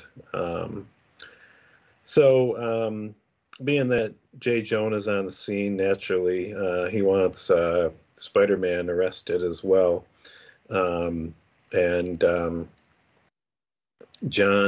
has recovered from his ordeal, and once again, very much the son here, trying to get his father to calm down. Take it easy. Think of your blood pressure.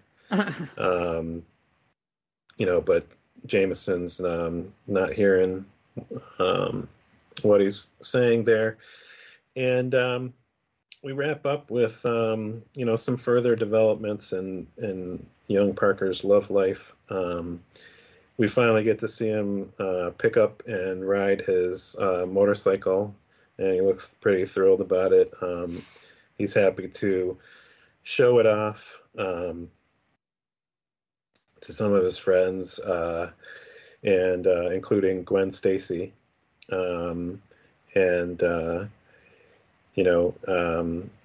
He's noticing Gwen in a way that he's never noticed before.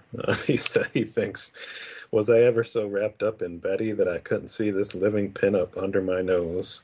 And he's playing it real cool in front of Gwen. And what do we got? Harry Osborn and Flash Thompson there as well. So yeah, he pulls up to his home on his motorcycle, and Aunt May's worrying about his sinuses, riding around in the open like that. But Aunt May tries to play it cool. She says about the motorcycle, it's a real pussy willow. and What's that even mean? yeah, she tries, and apparently Anna Watson seems to be a little more hip to the lingo. She corrects her and tells her that she probably means pussycat, and so Peter tells Aunt May she's a real pussy willow. So there's this fun cute little interaction there between the three of them, and yeah, we get teased Mary Jane. We're finally going to get to meet Mary Jane, just as Peter is getting interested in Gwen. So very, very, very good issue, entertaining. Now, I have the black and white in front of me, so I have a couple of questions, especially since you've been doing a read-through. So you've been reading, I'm assuming this is like, you've read everything consecutive, right? Yeah, over many years at this point. So is it me, or is Ramita kind of leaning into Ditko's interpretation of the comic strip at this point? Because just looking at it, maybe not Peter so much, but a lot of the faces to me and look very Ditko-esque still. Like, they don't look like the Ramita I think of. Does that make sense? Yeah, it does make sense. Yeah, I think maybe he was, trying. He hasn't been on the book very long at this point, so right. He's there was definitely a noticeable change when he came on the book, but I do think that he hasn't really. Peter, I think, may already be a little bit more of like a handsome fellow. Yeah, he's very dreamboaty already. Yeah. Yeah, but his style hasn't really changed very much. His haircut and that sort of thing. So I don't think he's done much to sort of change the actual style of the characters. But yeah, Ditko kind of held on to that Peter as the sort of nerdy outsider. That kind of changes a bit almost immediately, but yeah, it's not extremely drastic. The only other thing I thought was funny, well, there was a couple of things. There was one thing where when the cop yells when the rhino's busting out of a train car, he goes, "That's no bindle stiff." I'm like, what is a bindle stiff? It's one of those, I'm sure, 60s words that's just gone or whatever. Yeah, but, you definitely do run across those. But I love the rhino's outfit. It once again, it's like, I feel like it's not what it becomes. It has a very Max from Where the Wild Things Are vibe, at least in black and white to me. Oh, wow, yeah. Like, where it doesn't look like it quite fits right, where it's almost like a funny set of PJs. But like I said, maybe that's because I'm looking at it in black and white instead of in color. But it's, yeah. Very fun. I think that I didn't think of that Max comparison, but that's a great comparison. Yeah, it's funny because it's interesting what catches on and what doesn't, Sure. Like, he honestly is ridiculous, He looks it.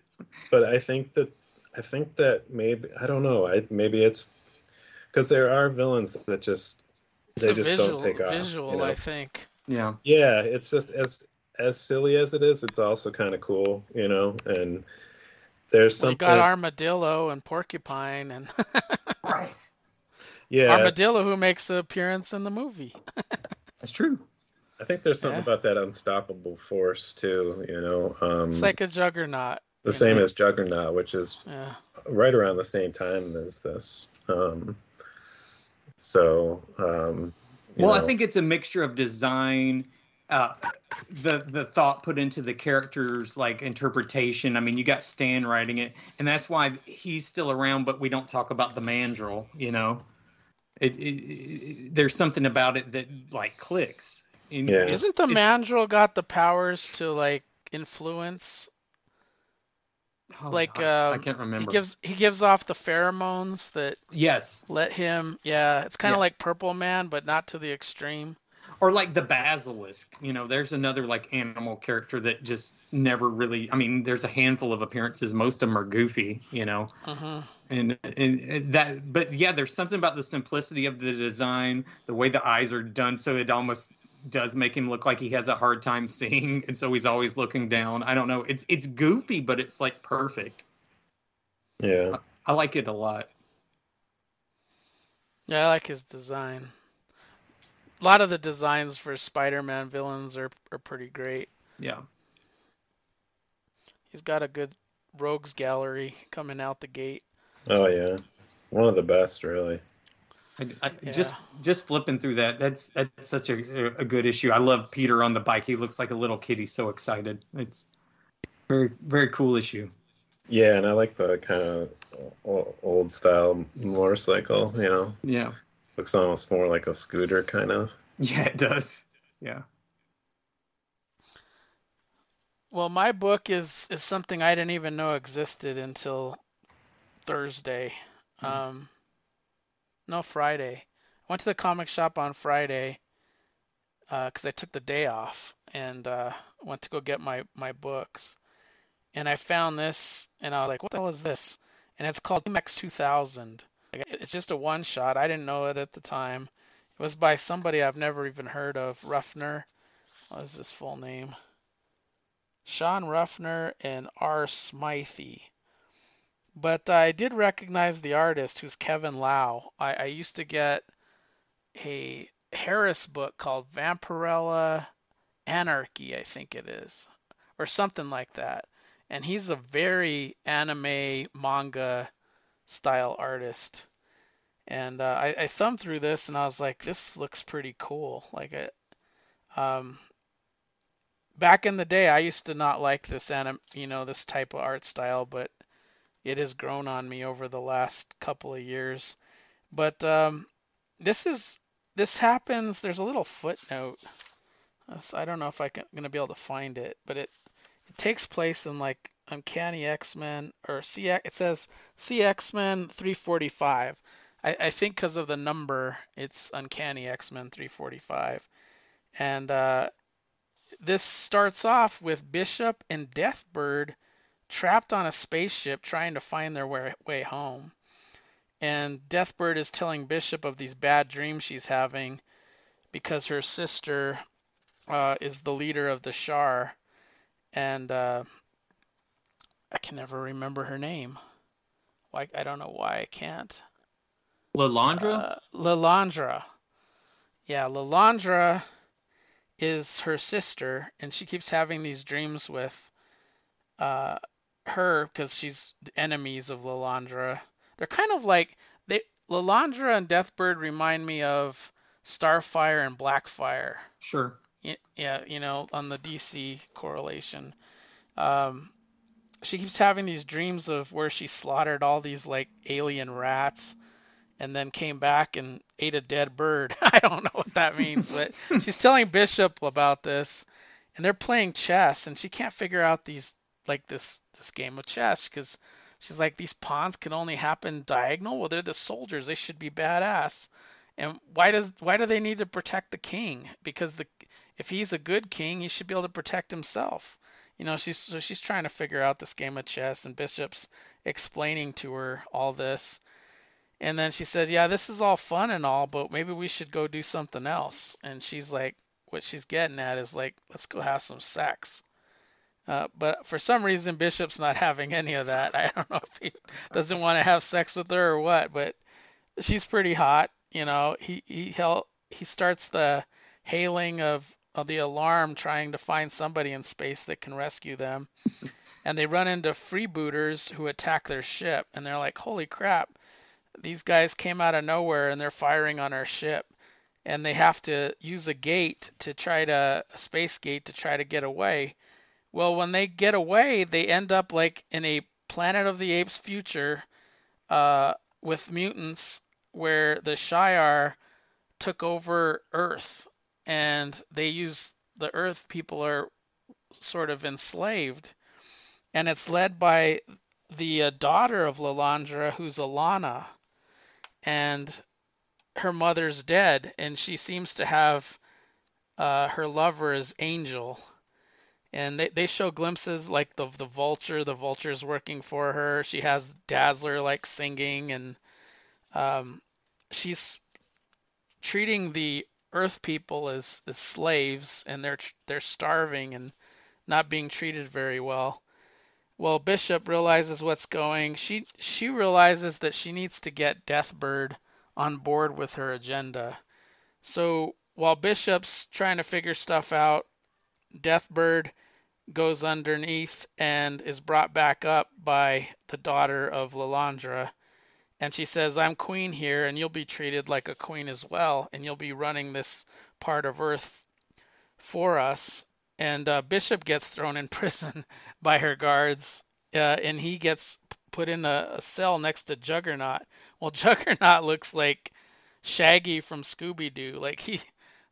They must have taken away what is that crystal, Cyrac or whatever, and he just looks really flimsy and very thin and malnourished, and he's in prison there.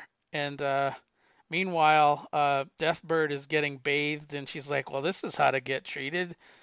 She's getting a nice bath, and she frees Bishop because she knows that's her partner, and now she has some kind of power, and she's like, come join me in this hot tub," and he does, and she's like scrubbing him down and everything, and they're trying to figure out what's really happening on this world. And then you have these things called the Morlocks. Well, the Morlocks in this futuristic setting are Cable, Falcon, Vertigo, who is really Jubilee. It even says Jubilee. I don't think I've ever seen Jubilee called Vertigo before, and Longshot. And they're sort of like the rebellion against Alana, and they're working underground to try to take her out and fight this suppression that she has of the Earth people. They kill Sauron is sort of working for Alana as well, and they attack Sauron, and he pretty much takes most of them down. He kills Falcon, he gets Longshot imprisoned, and Vertigo, Jubilee barely gets away. Cable gets away. And then you see a futuristic version of Wolverine who looks like he had his eye scratched out, still smoking a cigarette, and he's telling Jubilee how she screwed up, and because their mission went awry because she broke whatever their agenda was supposed to be. And then you see a futuristic Doom, Dr. Doom. He's working with these mutants as well, and they're trying to take down Alana. So it's sort of like a rebellion against her, and then she convinces Deathbird to go work for her, but then she says the wrong things, and that sets off Deathbird really, because she calls her the wrong name. She calls her by her name. You're from the house of Nirmani, and that just like sets Deathbird off. Like, she doesn't want anything to do with that, and she turns on Alana as well. So the rebellion goes on. Bishop takes down Sauron, and then Angel snaps sort of out of his thing, and he's like, "Wow, they're hurting my brothers. I'm going to join the rebellion as well." So now it's everybody against Alana, and they do take her out. Bishop and Deathbird have a romantic kiss at the end, and then they take off on a ship, and they know this is an alternate world, and they take out through the portal that they came from and try to get back to their real world, but they're sort of just shot back into space, and it makes you want to read those Uncanny X-Men to see when they they reunite, and I'm very curious about the relationship between Deathbird and Bishop for sure. But this is really artistically to my liking. I like it a lot. The way that it's drawn. Really cool issue, came out of nowhere. It's 350 on cover price. It was like 64 pages from February of 1999. And a lot of the names I don't recognize, even the editors, and at this time I don't recognize the colorists. I do recognize Bob Harris as the editor in chief, so there you go. Yeah, that's interesting. I mean, the only Team X I remember was like, what was that, like Maverick and Wildstorm, yeah. Sabretooth Oh, were and they Team X too? yeah, Team X was like it was during that Hammer run where it was like he was doing the background of Logan. It was like Sabretooth and Maverick and Logan and I All maybe the somebody else. mercenaries. Yeah, because when I was looking it up just now, the only other time Team X popped up on my comic shop was a crossover they did with Team 7, which is the Wildstorm one. Yeah. That's who I was thinking you were Yeah. talking about, Team 7. Yeah. So, and then I remembered, yeah, the Hama stuff. That was a big thing. His backstory before, Weapon X was Team X. So, yeah. I see a lot of Lalandra, like she shows up in the Marauders and stuff, Yeah. Steve Orlando series, and I've been reading a lot of her, which she always fascinates me, and the Shi'ar is always a pretty interesting alien race to get back into, but I'm no expert for sure. I mean, you said Falcon, and I'm interested. Like, I want to check it out now because I always like. Yeah, they didn't really use, like, at one time they said Falcon was sort of like a mutant, with Red Wing and stuff like that. Right. But they didn't really play upon that because some of the team that they assembled were not mutants. So right. They just were working together to fight her because she kept them suppressed. She was starving them. I mean, there were kids dying. I mean, it was pretty. She was leading with her iron boot, and it was she was like a Nazi. Cool. She killed her mother too. You find out that she killed Lilandra. What was the two sisters in you said your example of Starfire and Blackfire is probably a better example. But the first thing I thought of, what was the two sisters in Omega Men? Because they were kind of like the two extremes as well. One was almost like a lizard, and then the other one, I can't remember. I just read the first couple of appearances of Omega Men in Green Lantern recently. Ah. But I can't remember the names. I can't remember them either. Yeah, there was one, and the lizard sister ends up getting killed pretty early on, I want to say, in the Omega Man run. In Green Lantern or in the Mega Man run? Yeah. Okay. Yeah, but I don't know. I hadn't thought of the Omega Man in years until I ran across those at the comic book store the other day, but yeah, there was like the two sisters and all the different characters, and it was like the first, I think, 3 appearances of the Omega Man was in the Green Lantern series with Hal. But Anyway, that sounds like a cool book. I always think it's fun when you find stuff because that late 90s, kind of like Chris was saying earlier, I missed out on a lot of that stuff because I was in college. So unless it was a really big release like Marvels or Golden Age, I missed a lot of that stuff. Yeah, 1999. God dang, I was already working professionally, and I wasn't crazy into comics. Like, I was into comics, but I was in more of a sane realm of comics. What I mean is, I had a pull list. Right. You weren't buying everything Marvel. I was buying like 20 titles, maybe 15 titles. I was buying a regular person's probably pull list. Yeah. It didn't start until like the podcasting era where I felt like I had to have everything.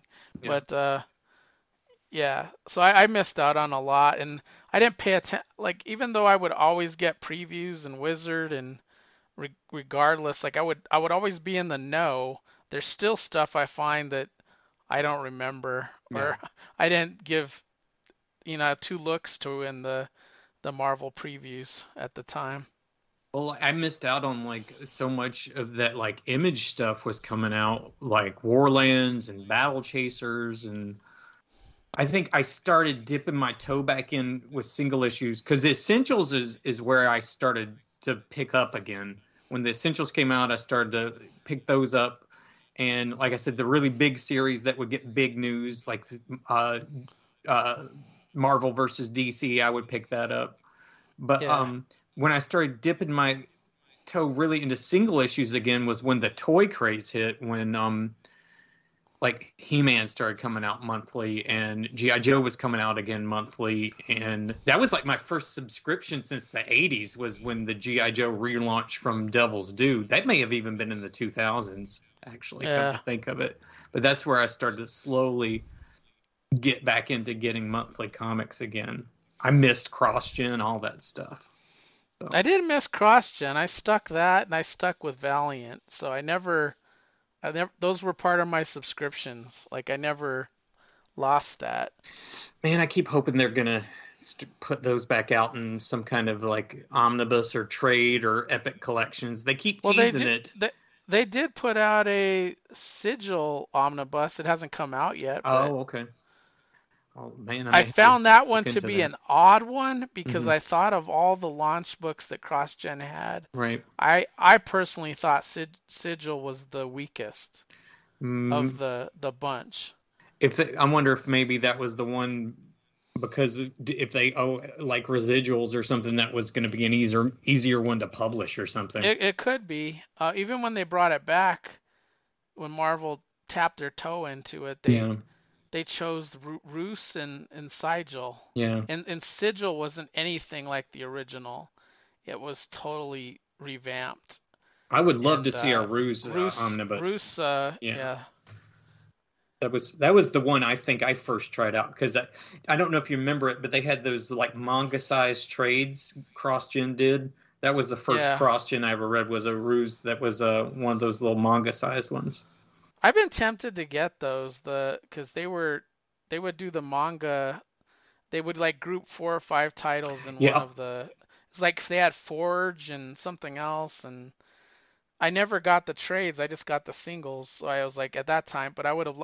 It's one of those things that it's one of the dead universes that I'd like to, go back and get some of those if I could. well, I think it's fascinating. They were so far ahead of the game on some stuff because weren't they? They were dipping their toe into Digital, digital way Digital, before yeah, yeah. anybody was. they I was just were. gonna say that. Yeah, Yeah.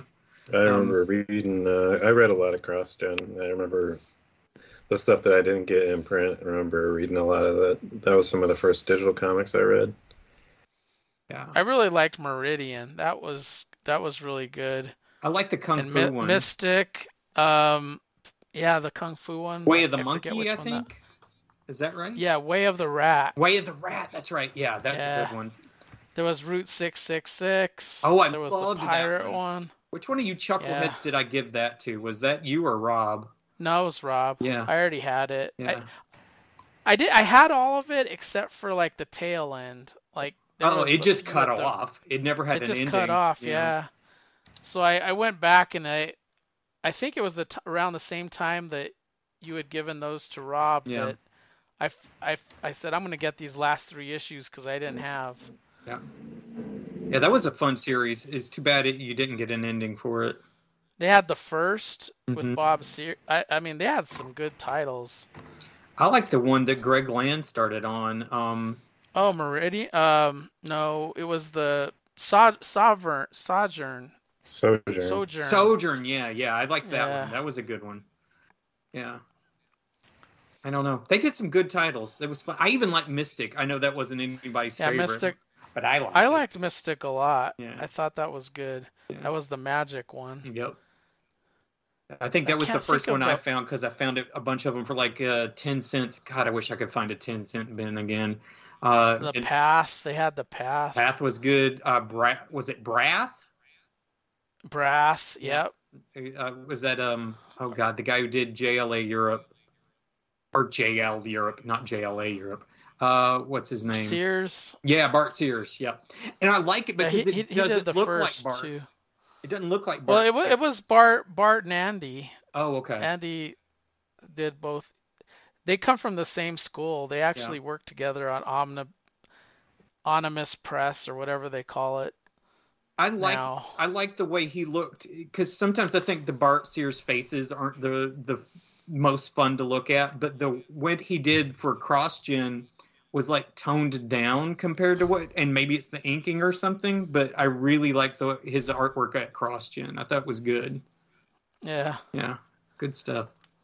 Well, why don't you tell us what your next one is? Yes, sir. We're doing Batman. I still working on the read through. We got through War Games last week, and we're hitting Judd Winnick. So I was looking through the Red Hood ones that I had just read, and I thought, what would be the most fun to talk about, and that stands alone on its own the best? Because this is at the point where most of these are like trade stories. But I thought the Amazo issue would be a fun one to talk about on its own, because you'll get some of the stuff that's in the trade, but you also get a fun little adventure as well. So this is a number 637 from August of 2005. I'm going to take the spectacles off so I can actually see this. So this one's Amazo Attacks. Opens up with Black Mask, and he's talking to Mr. Freeze. Mr. Freeze has been hired to be the gun and muscle for Black Mask. I thought that was a fun choice because you don't always think of Mr. Freeze as being someone who's brutal and a man for hire, but it kind of works here. So basically, Freeze is kind of giving Mask the deal. He's like, I'm not just going to do anything you say. I'm my own guy. And he shows Black Mask that, you can't push him around, because the first thing he does is shoots one of Black Mask's goons full in the face. And you have this nice moment where just deadpan Black Mask is looking as his goon kind of crumples in front of him, and he says, I get it. You're unpredictable. I can work with that. So they've got a big shipment coming in. He's asking Mr. Freeze to go take care of it. And right when he's asking him this, his man on the spot kind of leans to him. He says, I was just going to tell you, we kind of having a problem on the arrival. And he's like, dang it, that's some cargo I don't want to go missing. And Mr. Freeze is like, okay, what's the problem? So the previous issue, Nightwing and Bruce were there, and they open up the box, and to their dismay, it's an Amazo. So, Amazo is the character who can possess all the powers of the Justice League. Luckily, this is an Amazo who has the powers of an early version of the Justice League, because Bruce, I don't think it was this issue, he points out that we're lucky because this version doesn't have Wonder Woman's lasso or Green Lantern's ring or Plastic Man's stretchiness. So he's like, what are you going to do against me? You're going to have to do better than that. And Bruce goes like, I just did. He had put a batarang in his leg. It explodes. And so now it's kind of just down to like a stump of a leg attached to a robotic leg. And Nightwing's like, is that going to help? And he's like, sure it will, because now he's going to have a hard time running as fast as Flash would. And okay, so this is where he says it. Yeah, it's an older model, or maybe just a prototype. There's no signs of Plastic Man. It's also stripped down. There's no golden lasso or Green Lantern ring. We got lucky here. And Nightwing's like, yeah, I feel lucky. Nightwing at this point has kind of got a bum wheel. He got hurt in War Games.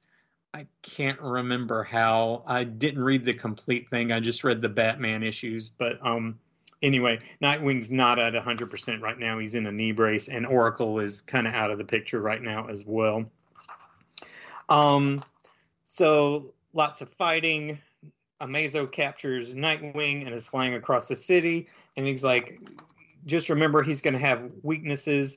And he's like, okay, let me try this. So he jabs two, basically, I don't know what these are. In one picture, they almost look like knives, but then they show them again, they look like sticks. But he puts, Nightwing puts two things in his ear and bursts his eardrums. And he's like, well, I don't think they got deep enough to destroy his brain pan, but hopefully it touched it at least. Amazo's still crushing things. He shoots Nightwing towards Nightwing with his heat vision. And that gives Bruce an idea. So he grabs a couple of putty and he slaps one on each eye. He's like, obstructing my vision with putty will hardly impede my blast, Batman. But, Bruce is the Batman. He's smart.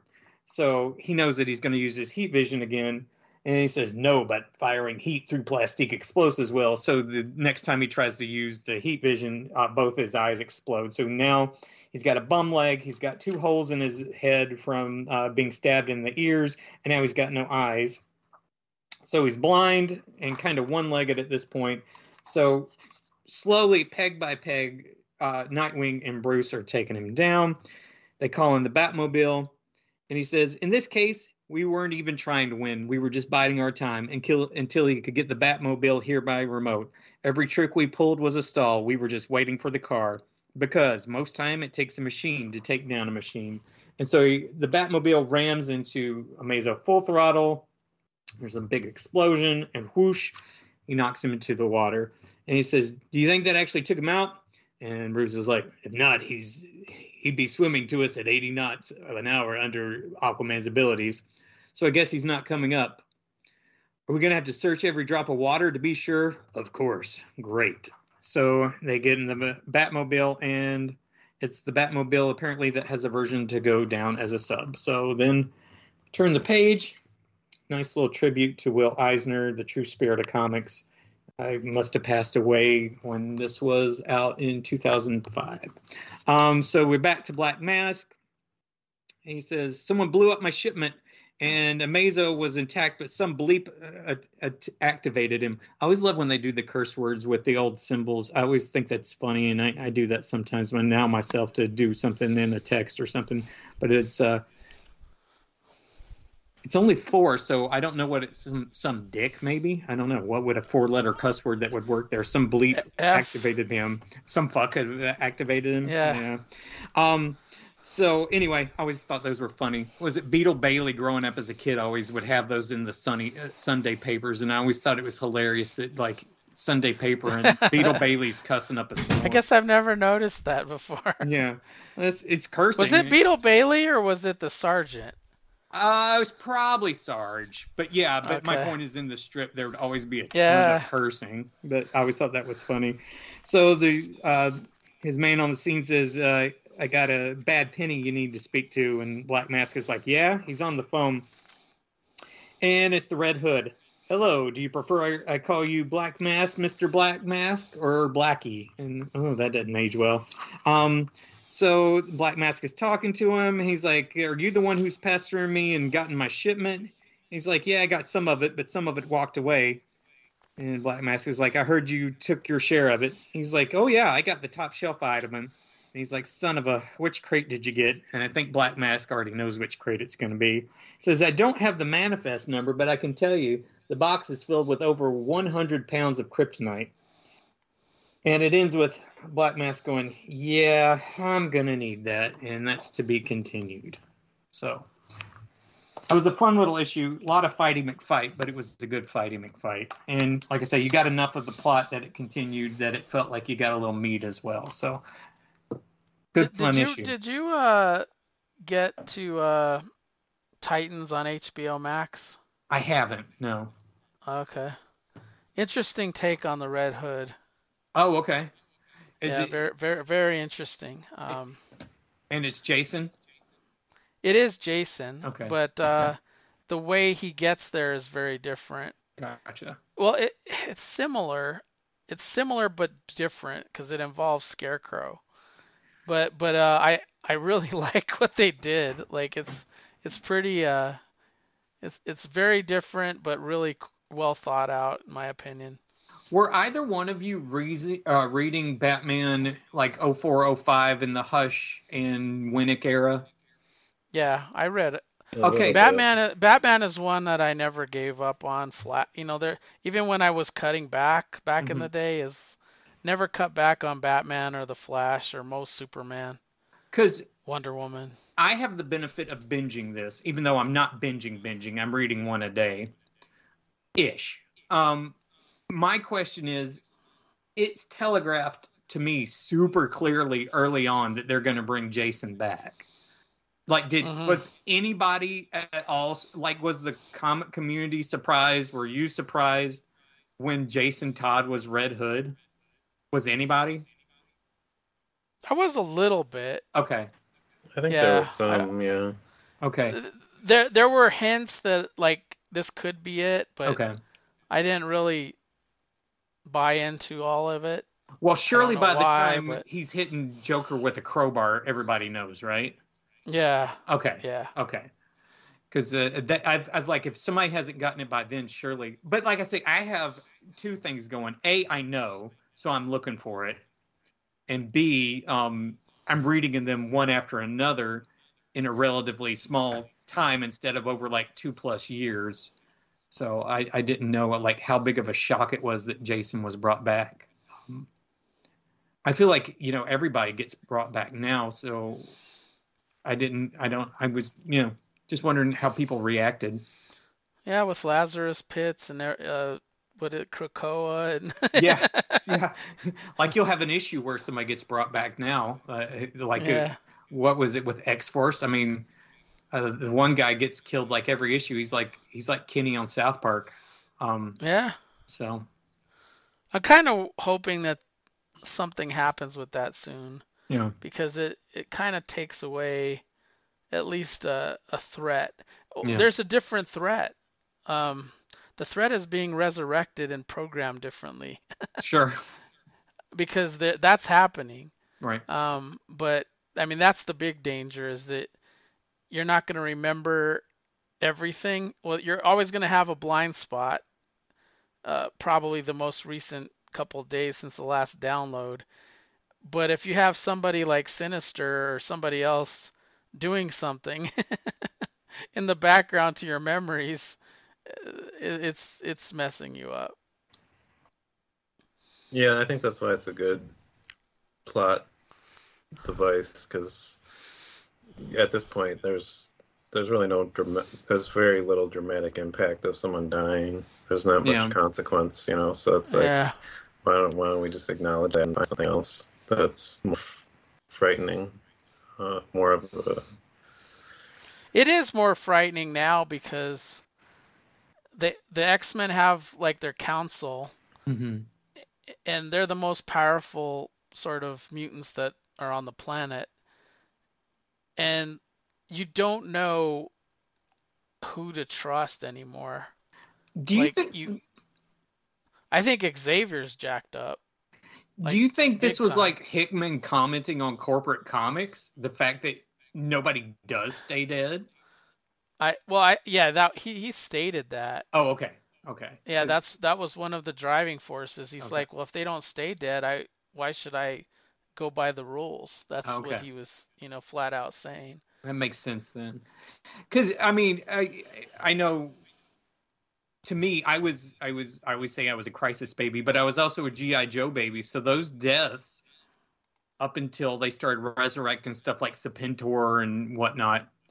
Um, I mean, when they kill Quinn and Doctor Venom, that's one of those landmark comics for me because I'm like, you just spent like this, I don't know, 4 or 5 issues in a row with Quinn and Snake Eyes and Doctor Venom, and then when they get killed off in that big fight, that was like a big deal. And then Crisis because Kara dies, Flash dies, Dove dies. Dove is one of the ones that always sticks with me. Everybody always talks about Flash and Kara, but I don't know, something about the fact that just one little panel, Dove gets killed and that's it for the character. That always really, I don't know, that one really sat with me. And Yeah. until you get into modern comics, I don't know that a death really hit me again until Ted maybe, or what's the Walking Dead guy? Glenn, maybe? Could just because it Yeah. was so brutal and disgusting. Um, Well, that then a dead means dead, right? right. So in Walking Dead, Or even in Fables, I think the one bugged me when the wolf kills the beast and Ozma. That one always just bugged me too. Something about it. Well, for one thing, he was yeah, supposed to be a good guy, and it was just a disturbing death scene. it's just in the context of superhero comics where it's Yeah. lost any meaning. Yeah. Um, Anyway, yeah. So my other thing, real quick, was that I really liked this week was Tales of Suspense 82. This is Iron Man and Captain America right now, of course. Two stories. First, Iron Man's first, called By Force of Arms. It's a continuation from the previous issue and battle with the another battle with the Titanium Man and Gene Colan is the penciler at this time, which is, he had come over to Marvel to do some superhero stuff fairly recently, so it's kind of interesting. Like, he'd done a lot of work in comics, but hadn't done a lot of superhero stuff, and he really brings a different kind of style and different kind of look to Marvel Comics at this time. Um, where besides Ditko, everyone else is kind of following Kirby's lead, and sometimes literally, because he's laying stuff out a lot. But so yeah, it's just kind of most of this story is Iron Man and Titanium Man following, fighting while people are looking on. There's a crowd behind a police barricade watching the fight in the skies, including Pepper Potts and Happy. Um, and there's a good example of, like, where secret identities in the 60s, there was, I guess, more suspension of disbelief, Um, there's just a panel where Happy and Pepper are talking about, Tony Stark knew what he was doing when he hired Iron Man as his bodyguard, and only if only Tony was here now, while they're watching Iron Man fight. And it's just like it's people, most half intelligent people would put two and two together at that point. Um, but yeah, pretty much the whole issue is this, or whole story is this fight between the two of them. But it's well done. Well, Gene Colan hadn't done a lot of superhero comics, but he had done a lot of comics, and so he knows how to stage the action, and it's easy to follow and everything. Just a solid story for the art mostly. There's not a whole lot of story going on. It's just at the cliffhanger is that you know Pepper makes the mistake of, kind of, when the fight gets down to the ground again. She makes the mistake of stepping out of the crowd and yelling out for Iron Man, and by calling attention to herself, she gets the Titanium Man's attention, which is something that Tony was afraid of. So this ray beam that Titanium Man has emanating from his top of his helmet, he captures her in it, and threatens her. It's funny. So the next issue, the story is called Victory, and I always think, when they had these cliffhangers and they didn't have room, I always think, like, did they really want to call the next story Victory, or did they feel like they had to because of the comics code to reassure the code that Iron Man is going to win in the next issue? Otherwise, why have a cliffhanger and then immediately undermine it with the title of the next story? Unless you kind of had to. But yeah, nice art on that one. Irving Forbush handled the emergency first aid, and then in the Captain America story, he is that's where I got the sharpening pencils. Yeah, this is where he sharpened the pencils.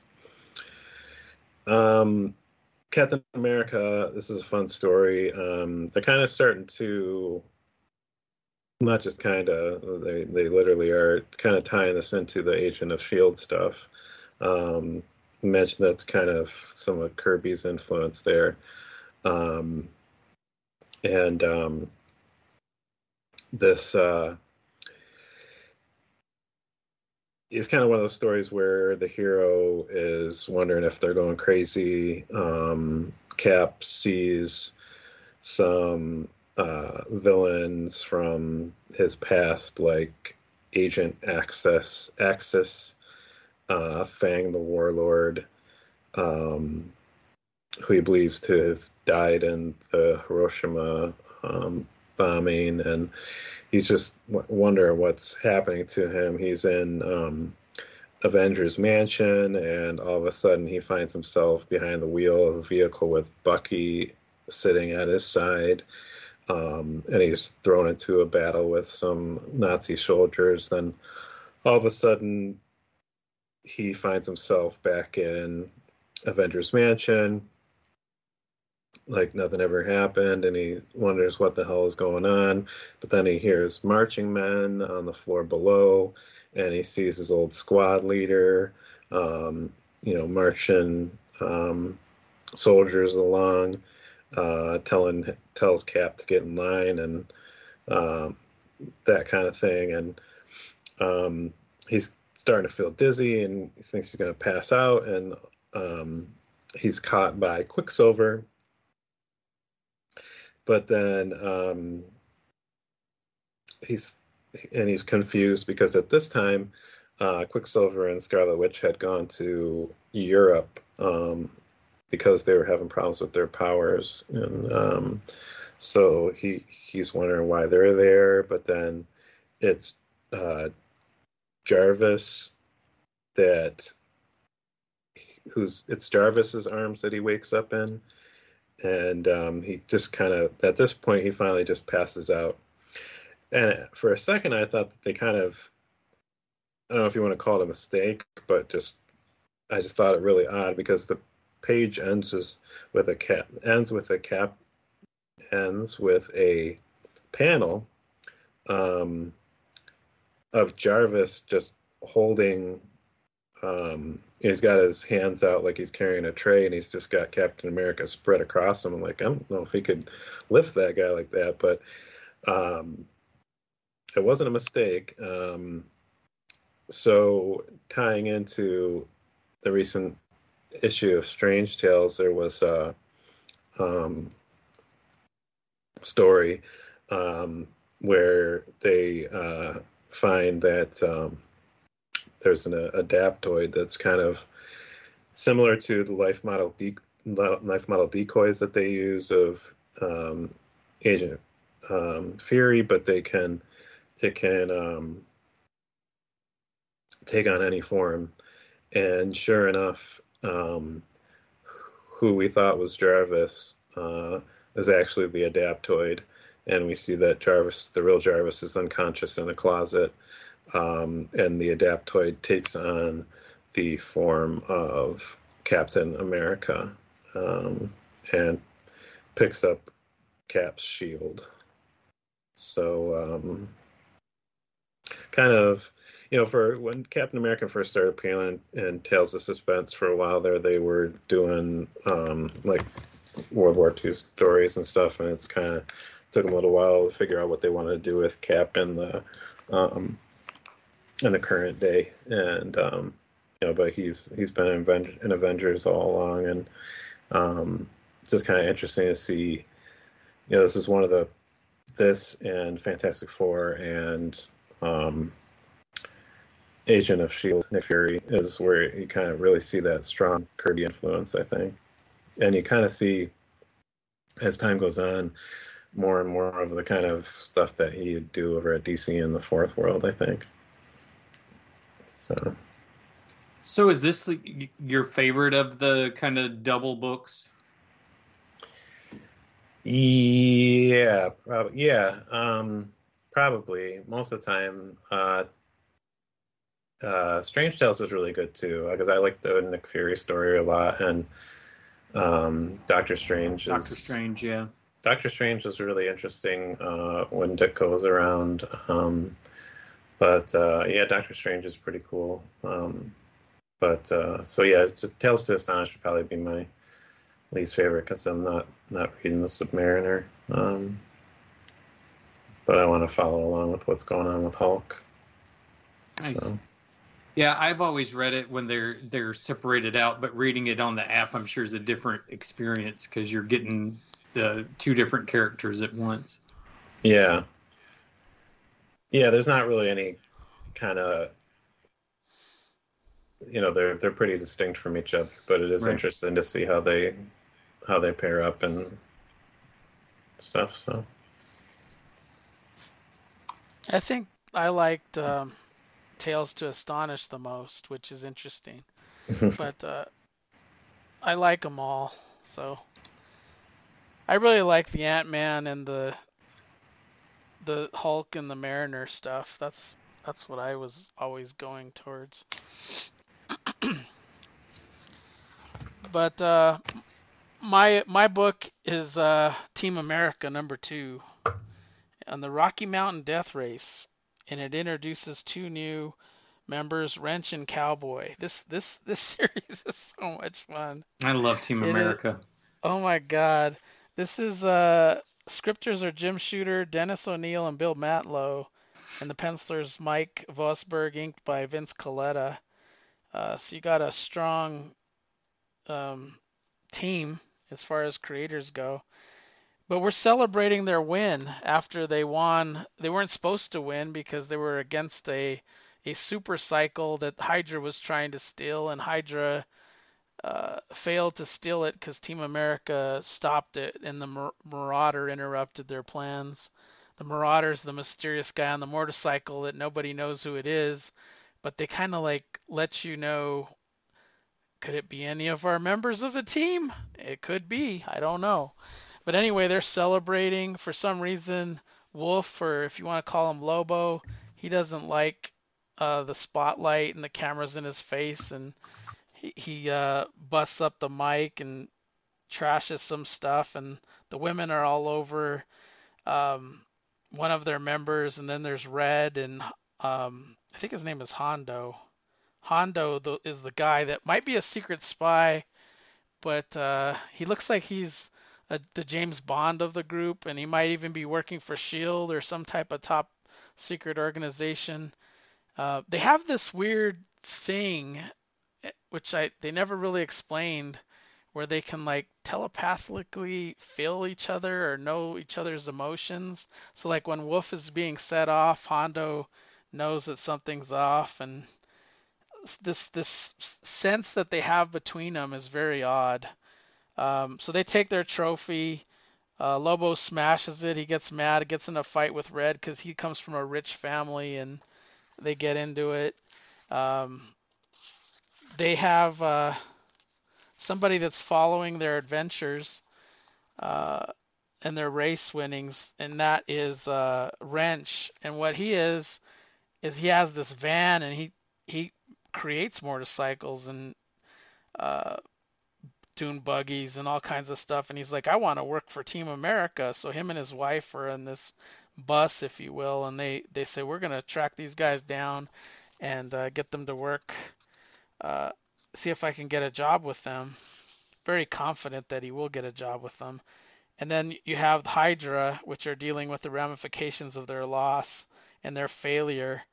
And there is one Hydra woman there that she seems like she wants to be the leader of Hydra because she's like, Hail Hydra, and they call her in to talk to the main uh, Hydra agent, and he tells the other guys that she will fail, but she hires an assassin who she tests by having a bunch of Hydra guys attack, and he obviously survives, and says, your job is to draw out the Marauder and kill him for what he did.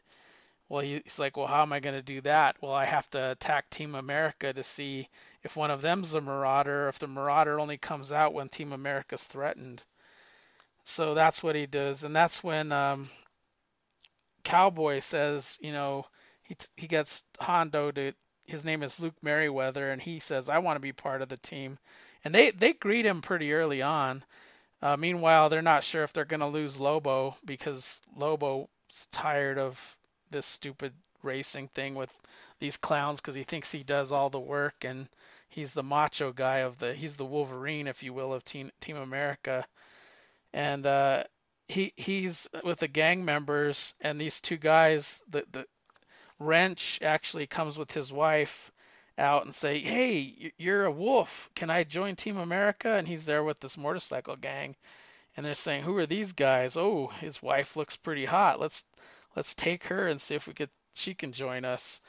And then he's screaming for his wife, and that's when Lobo sets off and he realizes the motorcycle gang he's with are not somebody he wants to be with.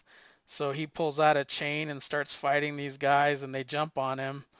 They hit Wrench in the head, and that's when the mysterious Marauder comes and drags off a couple of the motorcycle gangs and then the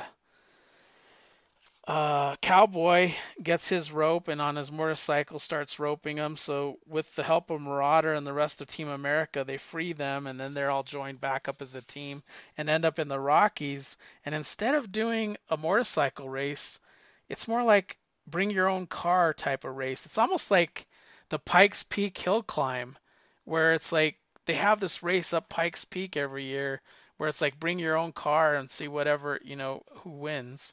And it's a dangerous hill climb. Well, Wrench makes this dune buggy for them to ride, and it's on not road, but like on weird terrain, rocky terrain that you would normally take like a Jeep on. And they have to like do the handoff because one person can't do the entire race. Lobo wants to do the whole race, but he knows he can't. So he's supposed to hand off to Red.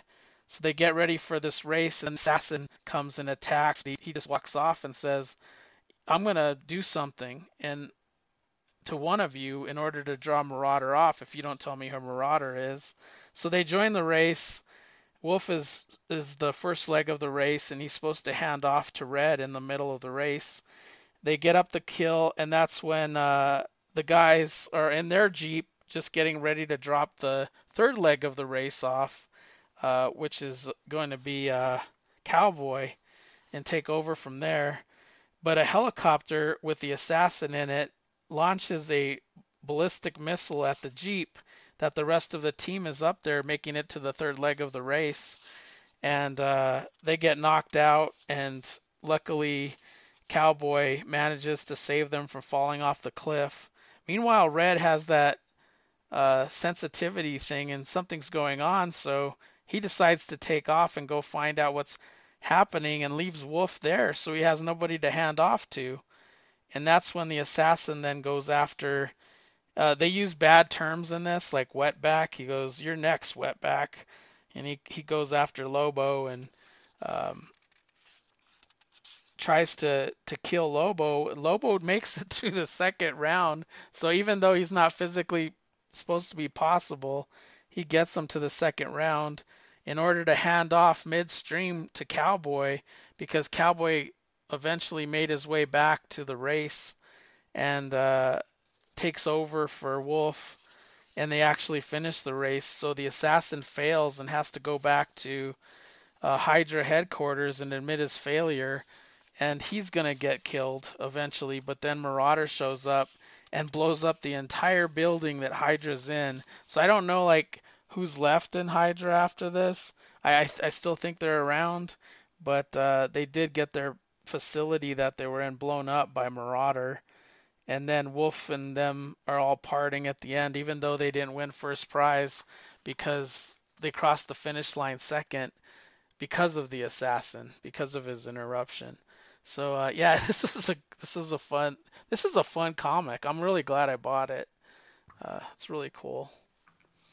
And this is the time when GI Joe #1 was coming out because there is a ad in the back for GI Joe #1, and there's also an interesting article in Bullpup Bulletins about somebody wrote in and said, "How the heck do I get Moon Knight, Micronauts, and Kazar?" Because they're direct exclusives, and they say, well, you can get them. Well, back then there were a lot of distributors that were doing the direct market, You can get them from Pacific Comics and Longhorn Books and Diamond Comic Distributors. So there's like they give them a list of distributors to go get that book. It's almost like a bad idea. Right, right. You can't get them from your local stand, but you can go get them if you can find out how to contact these distributors. Good luck. Yeah, I think the interesting thing with Marauder, he always gave me a Snake Eyes vibe, just like the look, you know. Oh, sure. Yeah. So I think it's interesting that the two characters were kind of basically created almost the exact same time. And Team America's a lot like G.I. Joe. They have Yep. their specialists. Yep. You got Wolf and Hondo, and they all have their nicknames. Wrench and Cowboy. So they're very similar. Do you have US1? I do. Are you going to do it next, or have you already read it all? I've already read it Oh, all. okay. Yeah. Yeah, I think there's only one issue I'm missing, but I've read the series. That's a really good one. Yeah, I had the same experience with it that you had with the Team America, where I got all of it except like the last two, and out of nowhere they got really, for me, expensive. I'm like $14 for the final issue. I was like, that seems too much. So I think I Yeah. finally tracked it down on sale for a little less than 10. But yeah, that was one I was thinking was going to be super cheap and wasn't. I think I like US1 just a little bit more Yeah. because it had a supernatural aspect to it, and it was pretty different. Yeah. Yeah, but this is highly entertaining for sure, and I like the Hydra aspect of it. Oh yeah, because Hydra getting involved with motorcycle racing is just kind of just wacky enough to be a lot of fun. Yeah. Yeah. Does anybody have anything else? That's it for me. I'm good. I just want to do a lightning round real quick. Doctor Strange number 31. Um, this one was a done in one series, and I actually bought this at a convenience store called Alsop's, and at the time I remember liking it a lot, but then trading it away because back then, if I didn't trade it, I was stuck with one book, and if I only had 35 cents, it wouldn't come by very often, and I would have to trade it to a friend for another book. So I traded this one away and then repurchased it fairly recently. But this is Doctor Strange in his astral form goes to Atlantis to seek Submariner's help because he's being hunted by a guy, Alaric, who has obtained an Atlantean sword called Camus. And he wants to kill Doctor Strange because the god he's working for promises him immortality if he can kill Doctor Strange. Submariner is pretty reluctant to help him. He says, "I got my own. I got to worry about Atlantis. I'm king of Atlantis. I got to worry about it." But so Doctor Strange goes back to his body where he's being attacked by this guy Alaric, and Clea comes to the rescue and tries to save him, but he actually knocks out Clea to get to Doctor Strange. And then Submariner shows up, and he's the one that takes the blow. But because it wasn't Doctor Strange that got cut, the god that was part of the sword that promised the immortality was this broke the spell, and he could no longer become immortal. And that's when Doctor Strange gets the upper hand and sort of uh, stops him, and that he imprisons him. But it's a really cool story, and I liked it a lot. It was a fun book to revisit, knowing that when I had it, I read it a lot of times because it was one of the comics that I didn't have a lot of comics then, and I just read comics over and over again if I didn't have anything else to read. I should do that with an issue at some point for the show. We'd like take something that I think is burned in my memory and see how much I remember of it before I even read it. I didn't remember any of the details, but I Right. remember the art. Like I remember the characters and the art and Submariner. So yeah, it was a pretty good thing to revisit for sure. Good stuff. Yeah, I forgot to say what the creative team was. It's Don McGregor, he's a guest scripter in this, and R. Vilmonte and Tom Sutton are the artists. Jim Shooter's the editor in chief. Man, he was around for a long time. And I bet it looks good if it's Tom Sutton. Yeah, I think he inked it. Nice. It was a pretty nice looking book. Nice done in one. Really cool reading the letters page too, man. Talk about love hate. The first guy was, I love this issue and spoke highly of it, and the next guy absolutely hated it. So Those it letter hacks existed are back fun. then. Yeah, it's a lot more work back then to write a letter, but it's cool that they printed the negative as well as the positive. Yep.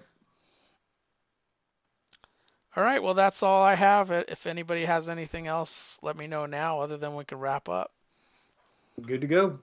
Yep. All right, thanks for joining us. And you've been listening to Geek Brunch Retrocast, found at geekbrunchpodcast.com. Also located at Facebook at Geek Brunch Podcast. Click the like button.